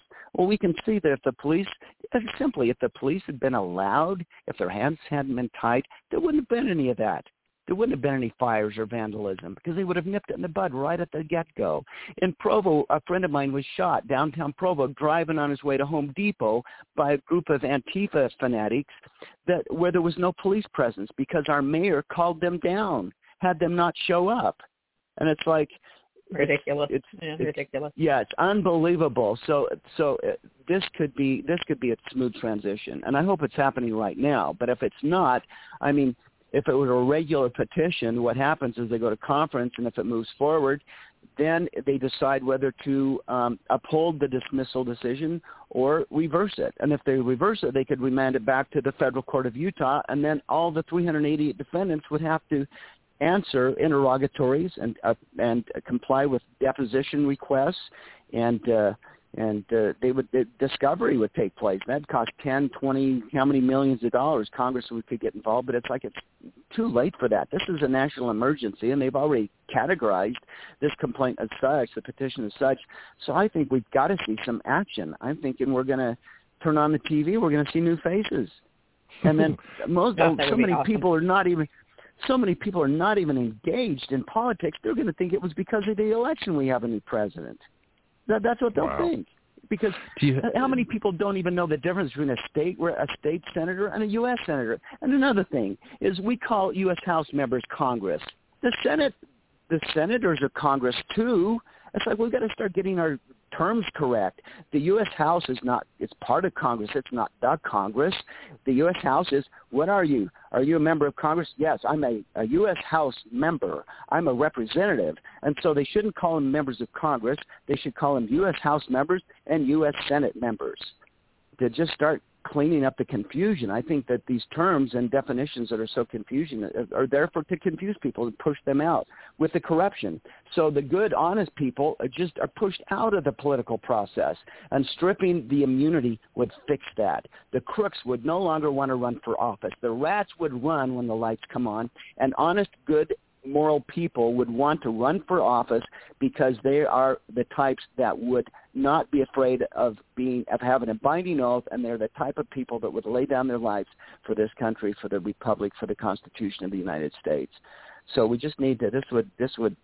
I'll tell you, this Supreme Court case could completely put us on the correct course. Oh, this is why it's so fascinating, especially if we get to do the legislative end at our end. I see us as like two parts of the same goal, and we just need to bring everybody else in as well. Absolutely. Do you have any thoughts on the Trump electors? Because we've done several shows since December 15th, 2020, and the fact that the state legislatures have put forward Trump electors. And well, let me just ask that, and then I'll get the second part of the question. Yeah, I don't have any comment on that, actually, so we can go on to the second part. Okay. Well, the next thing is if Trump, is restored to office. My reading of the 22nd Amendment is that if he serves less than 2 years, then he's able to run again. It won't be counted as a full term. So if he is reinstated and he comes back January 20th of next year or earlier, that'll make 2 years before the 2020 serving in to run the 2024 election. Well, but if he takes office January 21st or later, it's less than 2 years. And the 22nd Amendment sort of says it's not direct, it's close. It says that it wouldn't count as a term, and he could easily run in 2024 for a full term. Yeah, that's something the Supreme Court has to figure out. Okay. Yeah, he was.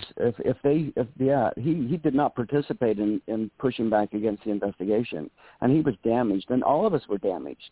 So we need to have the last 2 years made up for. I mean, we were damaged these last 2 years, and so how do we do that?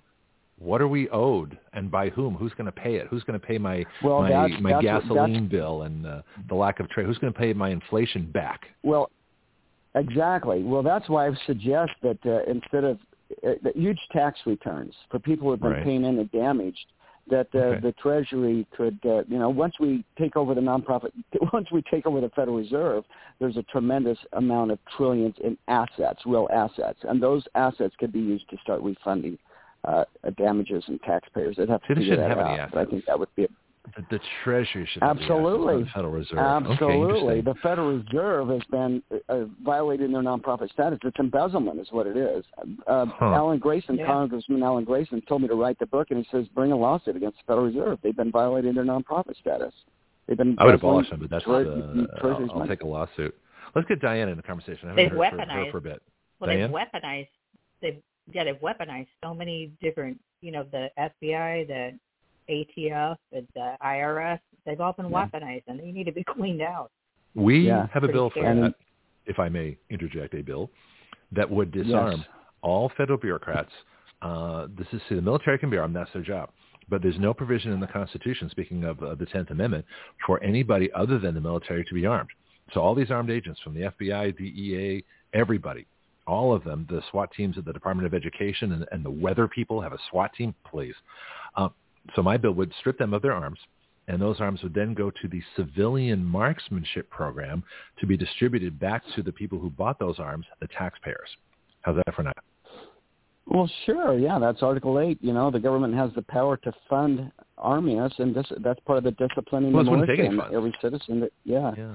an already existing program. That sounds great. Okay. Yeah, sounds great. Or give it back to our militia, right? Well, you could put it under militia acts, but the whole reason of the citizen marksmanship program is it's an already existing program. It's already been approved by Congress. You have to prove that you're an American citizen and be in a marksmanship program. So we're actually, if anybody says, well, you're just giving arms to criminals and everybody, no, it's a qualified program. I was in it, and so I know about it. But it being pre-approved, that's the reason I picked that as the source of distribution of illegal federal arms, their guns and ammunition. Hundreds of thousands of guns and billions of rounds of ammunition could go back to the civilian marksmanship program directly to the citizens, us. All you have to do is join us. That's beautiful. Well, we try to I'll join tomorrow. That sounds fantastic. That's brilliant. Well, thank you. We have our moments here. Absolutely brilliant. Yeah, let's give the government back to we the people, right? Mm-hmm. That's the idea. Okay. I think we've had so much time with you. It's been great. I ran out of questions a while ago. I'm having way too much fun. Let's see if there's anything else. Let's go to Diane again, and then Bianchi, and then I've sort of muted my other folks here just because I want to keep us on track here. Well, let me ask you a question. And I think of it. The Moore v. Harper case is also in the Supreme Court now too.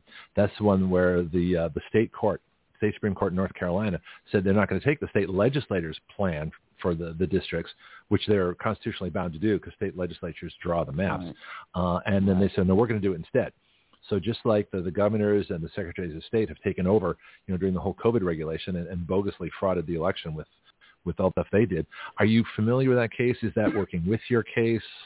Just a little bit. There's nothing. We're not connected, but it just coincidentally that it's there at the same time ours is. Now, remember, all these people are going to be civilly liable and criminally liable. Every single one of them, what they've been doing the last several years, this could be retroactive, where they are then culpable and accountable for the civilly and criminally for what they've been doing. So this is going to be a lot of cleanup. I'll tell you, it might be a good time to be graduating from law school because there's going to be a lot of work for you. Well, actually, I'm trying to get to the national trial lawyers because I figured they'd be natural lobbyists for two of our bills. One, full vaccine product liability on Big Pharma, and the second one I haven't even told you. This is the one that cleans up Section 230. And it says that big tech still retains their immunity from anything that anybody posts and any of the user of social media and search engines. But what it says is it makes that immunity conditional. If they touch anything anybody posts, if they touch a comment, if they touch anybody's account in any way, if they shadow ban algorithm, if they do anything to the results of a search engine beyond, recording the posting by the raw number of hits, if they do any of those things, if they cross that line and touch in any way the users of social media and search engines, then that immunity goes away and they can be sued.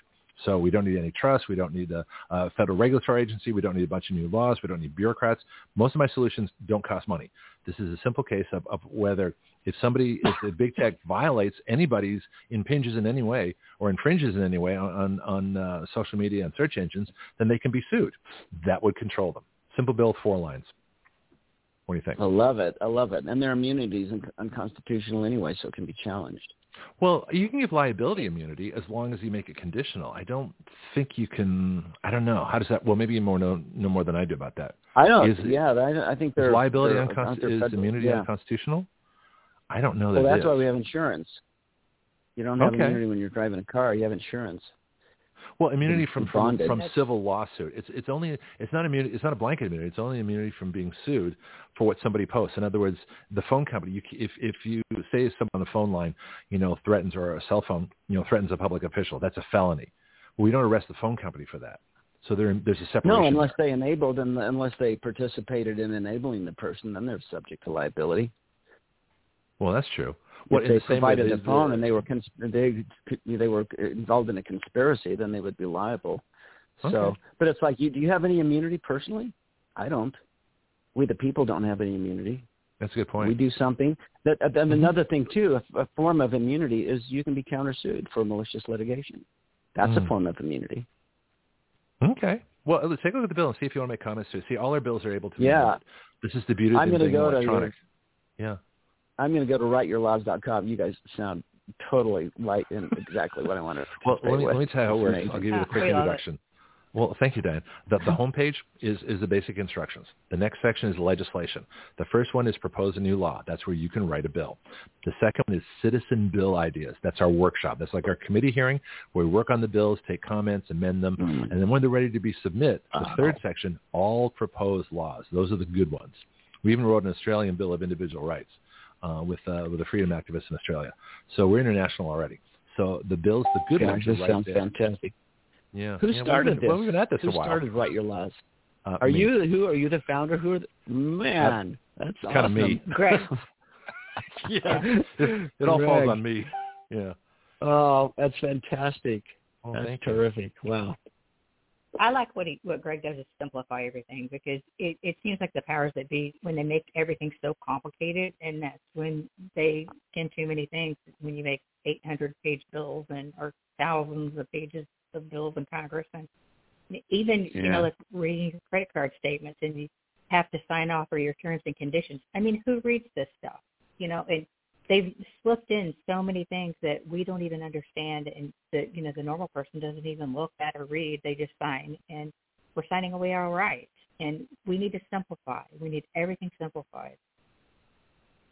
Yeah, I think it's complicated for a reason. Half a page. Yeah. You might have I think they complicate it to confuse people, so they'll just it's complicated to confuse us. Right, and Absolutely. like the political system. Mm-hmm. Yeah. Lloyd, do you have any questions for us now that you got us here? I think we're good. This has been great. I was just going to hang until you say we're done. Okay, we're almost done. They're going to cut us off in 12 minutes anyway, so I want to make sure just a couple minutes beforehand we get contact and things like that. But one more thing. This has been fabulous. Sure. Go ahead, Diane. Feel free. I've been 12 minutes. I've been following you on the Telegram. I've been following you on if people want to follow you in your case and all the different people that you get interviewed by. On Telegram, it's Brunson Brothers SCOTUS. Looks like you've already got over 6,000 people on this, and you haven't even been up on that one very long, have you? No, it's just a few days. Yeah, and you've already got 6,000 subscribers calling all over to interview you. I'm a little backed up, but I'll catch up. What's the Telegram channel? Yeah. Go ahead, Bianchi. What's the Telegraph channel? Brunson Brothers SCOTUS, is that what it is? Yes. Brunson Brothers SCOTUS. Brunson, Brunson Brothers SCOTUS. And there's another one, We Stand for America. I'm not familiar with that, but what is that? We Stand for America. I think it's maybe one to defend. It's a lot of Defend Florida people on that one. It's We Stand for America 22-380. That's another Telegram channel. Yeah, I don't think that's a Telegram channel that's affiliated with us, but it's good for them. It's a good one. I mean, it's got a lot of it great. Talks. Great. Yeah. People get into numbers and stuff and biblical. Yeah. It's interesting that the United States Supreme Court, I have an email that I got from my brother who got it from the 10th Circuit Court of Appeals, who got it from the United States Supreme Court. And it's just simply saying to the Supreme Court that we've docketed this petition number 22-380, and I haven't quite figured this out yet. But then they assigned a different number to the same document, 22-4007. So the 10th Circuit Court of Appeals docket number is 4007, 22-4007. So if you do a Supreme Court.gov search, you can type in 22-4007, and it'll take exactly to the same place that 22-380 takes you. And I'm not really into numbers, but it's interesting enough. Someone's pointed out that both those sets equal 15. The 22-380, those numbers, if you add them together, they're 15, and then the 22-4007 is 15. And then someone is saying Four Brothers and 007. It's kind of fun. You can also reach us on Action Radio Election Integrity Project on Facebook. So I will keep up with as much as I can on there. And if anyone would like to write letters to the Supreme Court, all the information is on there for the Brunson Brothers address and for Supreme Court address. So please write your letters in, just 2 letters, and we're going to swamp the Supreme Court. And also the amicus briefs. If there's any attorneys out there that would like to write a friend of the court amicus brief, please do so. And we've done that before. Let me jump back in here. We've actually done that. In a previous case, Jonathan Mosley, who's an attorney, criminal defense attorney in Washington, and does our legal report. We actually were on a previous case as friend of the court. So we're absolutely going to do that. Do you know what point in the process would we do that? File a friend of the court brief. Boy. Oh, I'm sorry. What was your question again? Oh, that's okay. No problem. Yeah, I get distracted to different things during the show too. A friend of the court brief. We've done that before. Action Radio has already been a party on friend of the court briefs to the Supreme Court. And you mentioned an attorney that helps you. Yeah. Oh yeah, Jonathan Mosley. I'll get you guys connected too. What point in the process would we put in a friend of the court brief? Do we wait until January 6th or what? Possible. Right now? No. You do it before they make a decision in conference. Okay. Yes. But even if people feel like it's a little too late, do it anyway. Okay. And just to make it heartfelt, explain your position, you personally. Yeah. Mm-hmm. So how else can we help? I think they have to. What's that other we'll channel? go to 7discoveries.com. Go to 7discoveries.com and download whatever you feel like downloading there, and that would be that's where we do in front of the helpful. court brief. Okay, I'll talk to Jonathan about that. You can. I spend a lot of luck, and I'm not married. I'd be in trouble. But what's that other channel? I've got the Brunson's SCOTUS. What's the other one she made mention of? Oh, the Telegram? Oh, on Telegram? Okay, yes. Hang on a minute. Let me look at it. Well, I'll tell you what we do. Let's get all of them in one place. We're going to have to go in 5 minutes anyway. So just, Loy, if you just kind of sum up all the channels, or we'll just kind of go one by one just so people have one place. Because when this is podcast, which it will be, about 5 minutes after we end the show, and we'll get you a copy of it. I think you probably already have the link already, but that'll allow people to repeat it, and they can make sure they have the contact information. So we'll do that in just a little bit. Bianchi, were you asking about contact stuff too? We should probably do that now. Let's do that if we can. We'll go about 6 minutes. I was just wanting to know the other channel, the Telegraph channel. Okay, and I want to know how we can help. Brunson Brothers. Let's do all the communication right now. So, Loy, if you can run us through the books, the websites, the Telegram, all that stuff. We'll just put that all in one place. Okay, 7discoveries.com, and then the Telegram channel is Brunson Brothers SCOTUS. That stands for Supreme Court of the U.S. And then you can, at 7discoveries.com, you can get the hardbound exact a copy of what the Supreme Court justices are taking to conference that they're reviewing right now for $30, a $30 gift at the site. And for a $1,000 gift, for those of you with deep pockets, you can get a signed one with the four Brunson brothers signing the petition for writ of certiorari that'll come to you in the mail. That includes handling. We try to throw in some Christmas music too in that if we have any left. Oh, trumpet concertos. And see, I play tuba, so we could make this a brass quintet here. Yeah, 4 trumpets and a tuba. That'd be interesting. Great. Yeah, we should do it. Yeah, absolutely. Your books. And then the pocket-sized book that contains the Q and A and the discoveries and talking about money and all that. That's available at 7discoveries.com. It's now the 2023 edition, and we're getting a bunch more copies in the next few days. I think we've run out, but we're getting more in real soon. That's available too, I think, for $15. If you want a bunch of them, you can get a discount. And there's a phone number on the website too. If you call and leave a message or a text, I'll get back to you if you want. If you have a special group and you want a bunch of them, but you don't want to, you want to get a good discount so that you can get more of them, that's possible too. So 7discoveries.com, and there's a phone number on the site, and there's opportunities to download the full complaint. You can't download the petition, but you can get a hard copy of that. So that sounds good. All right, well, let's end here because I have. All right, Diane, one more comment because I actually want to try and squeak in a couple of the commercials that I haven't played a whole show because we've been having way too much fun. Go ahead, Diane. Bianchi wanted the We Stand for America, and then it's the case number 22-380. We Stand for America 22-380. That's on Telegram. Okay. Loy, any comments sum up to how? Oh, sorry. Go ahead, Diane. Oh, I just wanted to tell Loy I really appreciate it. I can't wait to keep working with you. Thank you so much for coming on today. Well, and for all you've done. For working with me. And please thank your brothers for us too. And I'd love to hear y'all play Absolutely. trumpet. Okay, great. And if you feel like you'd like an update, feel free to reach out to me. And if you want me to come back on the show. Okay, you're always welcome back on the show. You can just call in. You don't even have to ask. Great. So just feel free to drop in. I'm sure Diane will be in touch. I'll be in touch. And we'll start working on bills when you have a chance because I know you're going to be busy with a court case for a while. Okay, good. Super. Thank you all. Super. You guys are amazing. Thank you for this opportunity. I've really enjoyed it, and what you're doing is so important. And I'm excited to get with writeyourlaws.com, Greg, and work with you guys. This will be a blast.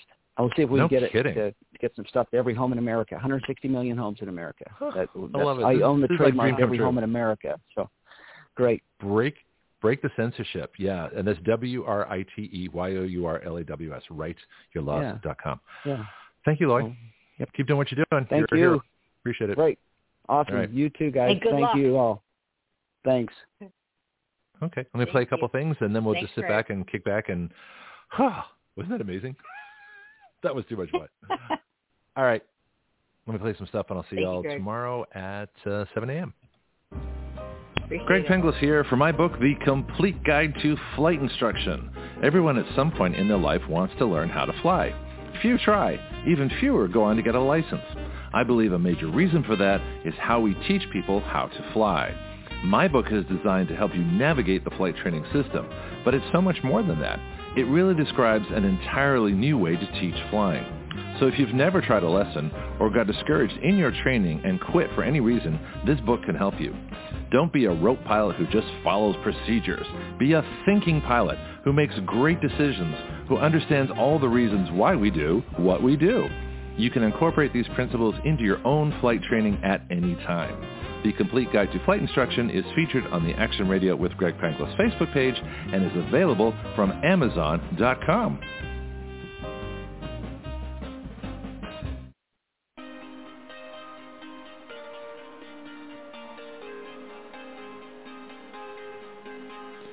You are listening to Action Radio Online with Greg Penglis. The webpage for all Action Radio shows and podcasts is blogtalkradio.com/citizanaction. Please share our show with all your friends and family, both nationally and internationally. The guiding principle of Action Radio is this: we the people give our consent to be governed through writing the laws by which we are governed. Hey guys, it is Ryan. I'm not sure if you know this about me, but I'm a bit of a fun fanatic when I can. I like to work, but I like fun too. It's a thing. And now the truth is out there. I can tell you about my favorite place to have fun. Chumba Casino. They have hundreds of social casino style games to choose from with new games released each week. You can play for free anytime, anywhere. And each day brings a new chance to collect daily bonuses. So join me in the fun. Sign up now at ChumbaCasino.com. No purchase necessary. VGW Group. Void where prohibited by law. See terms and conditions. 18+.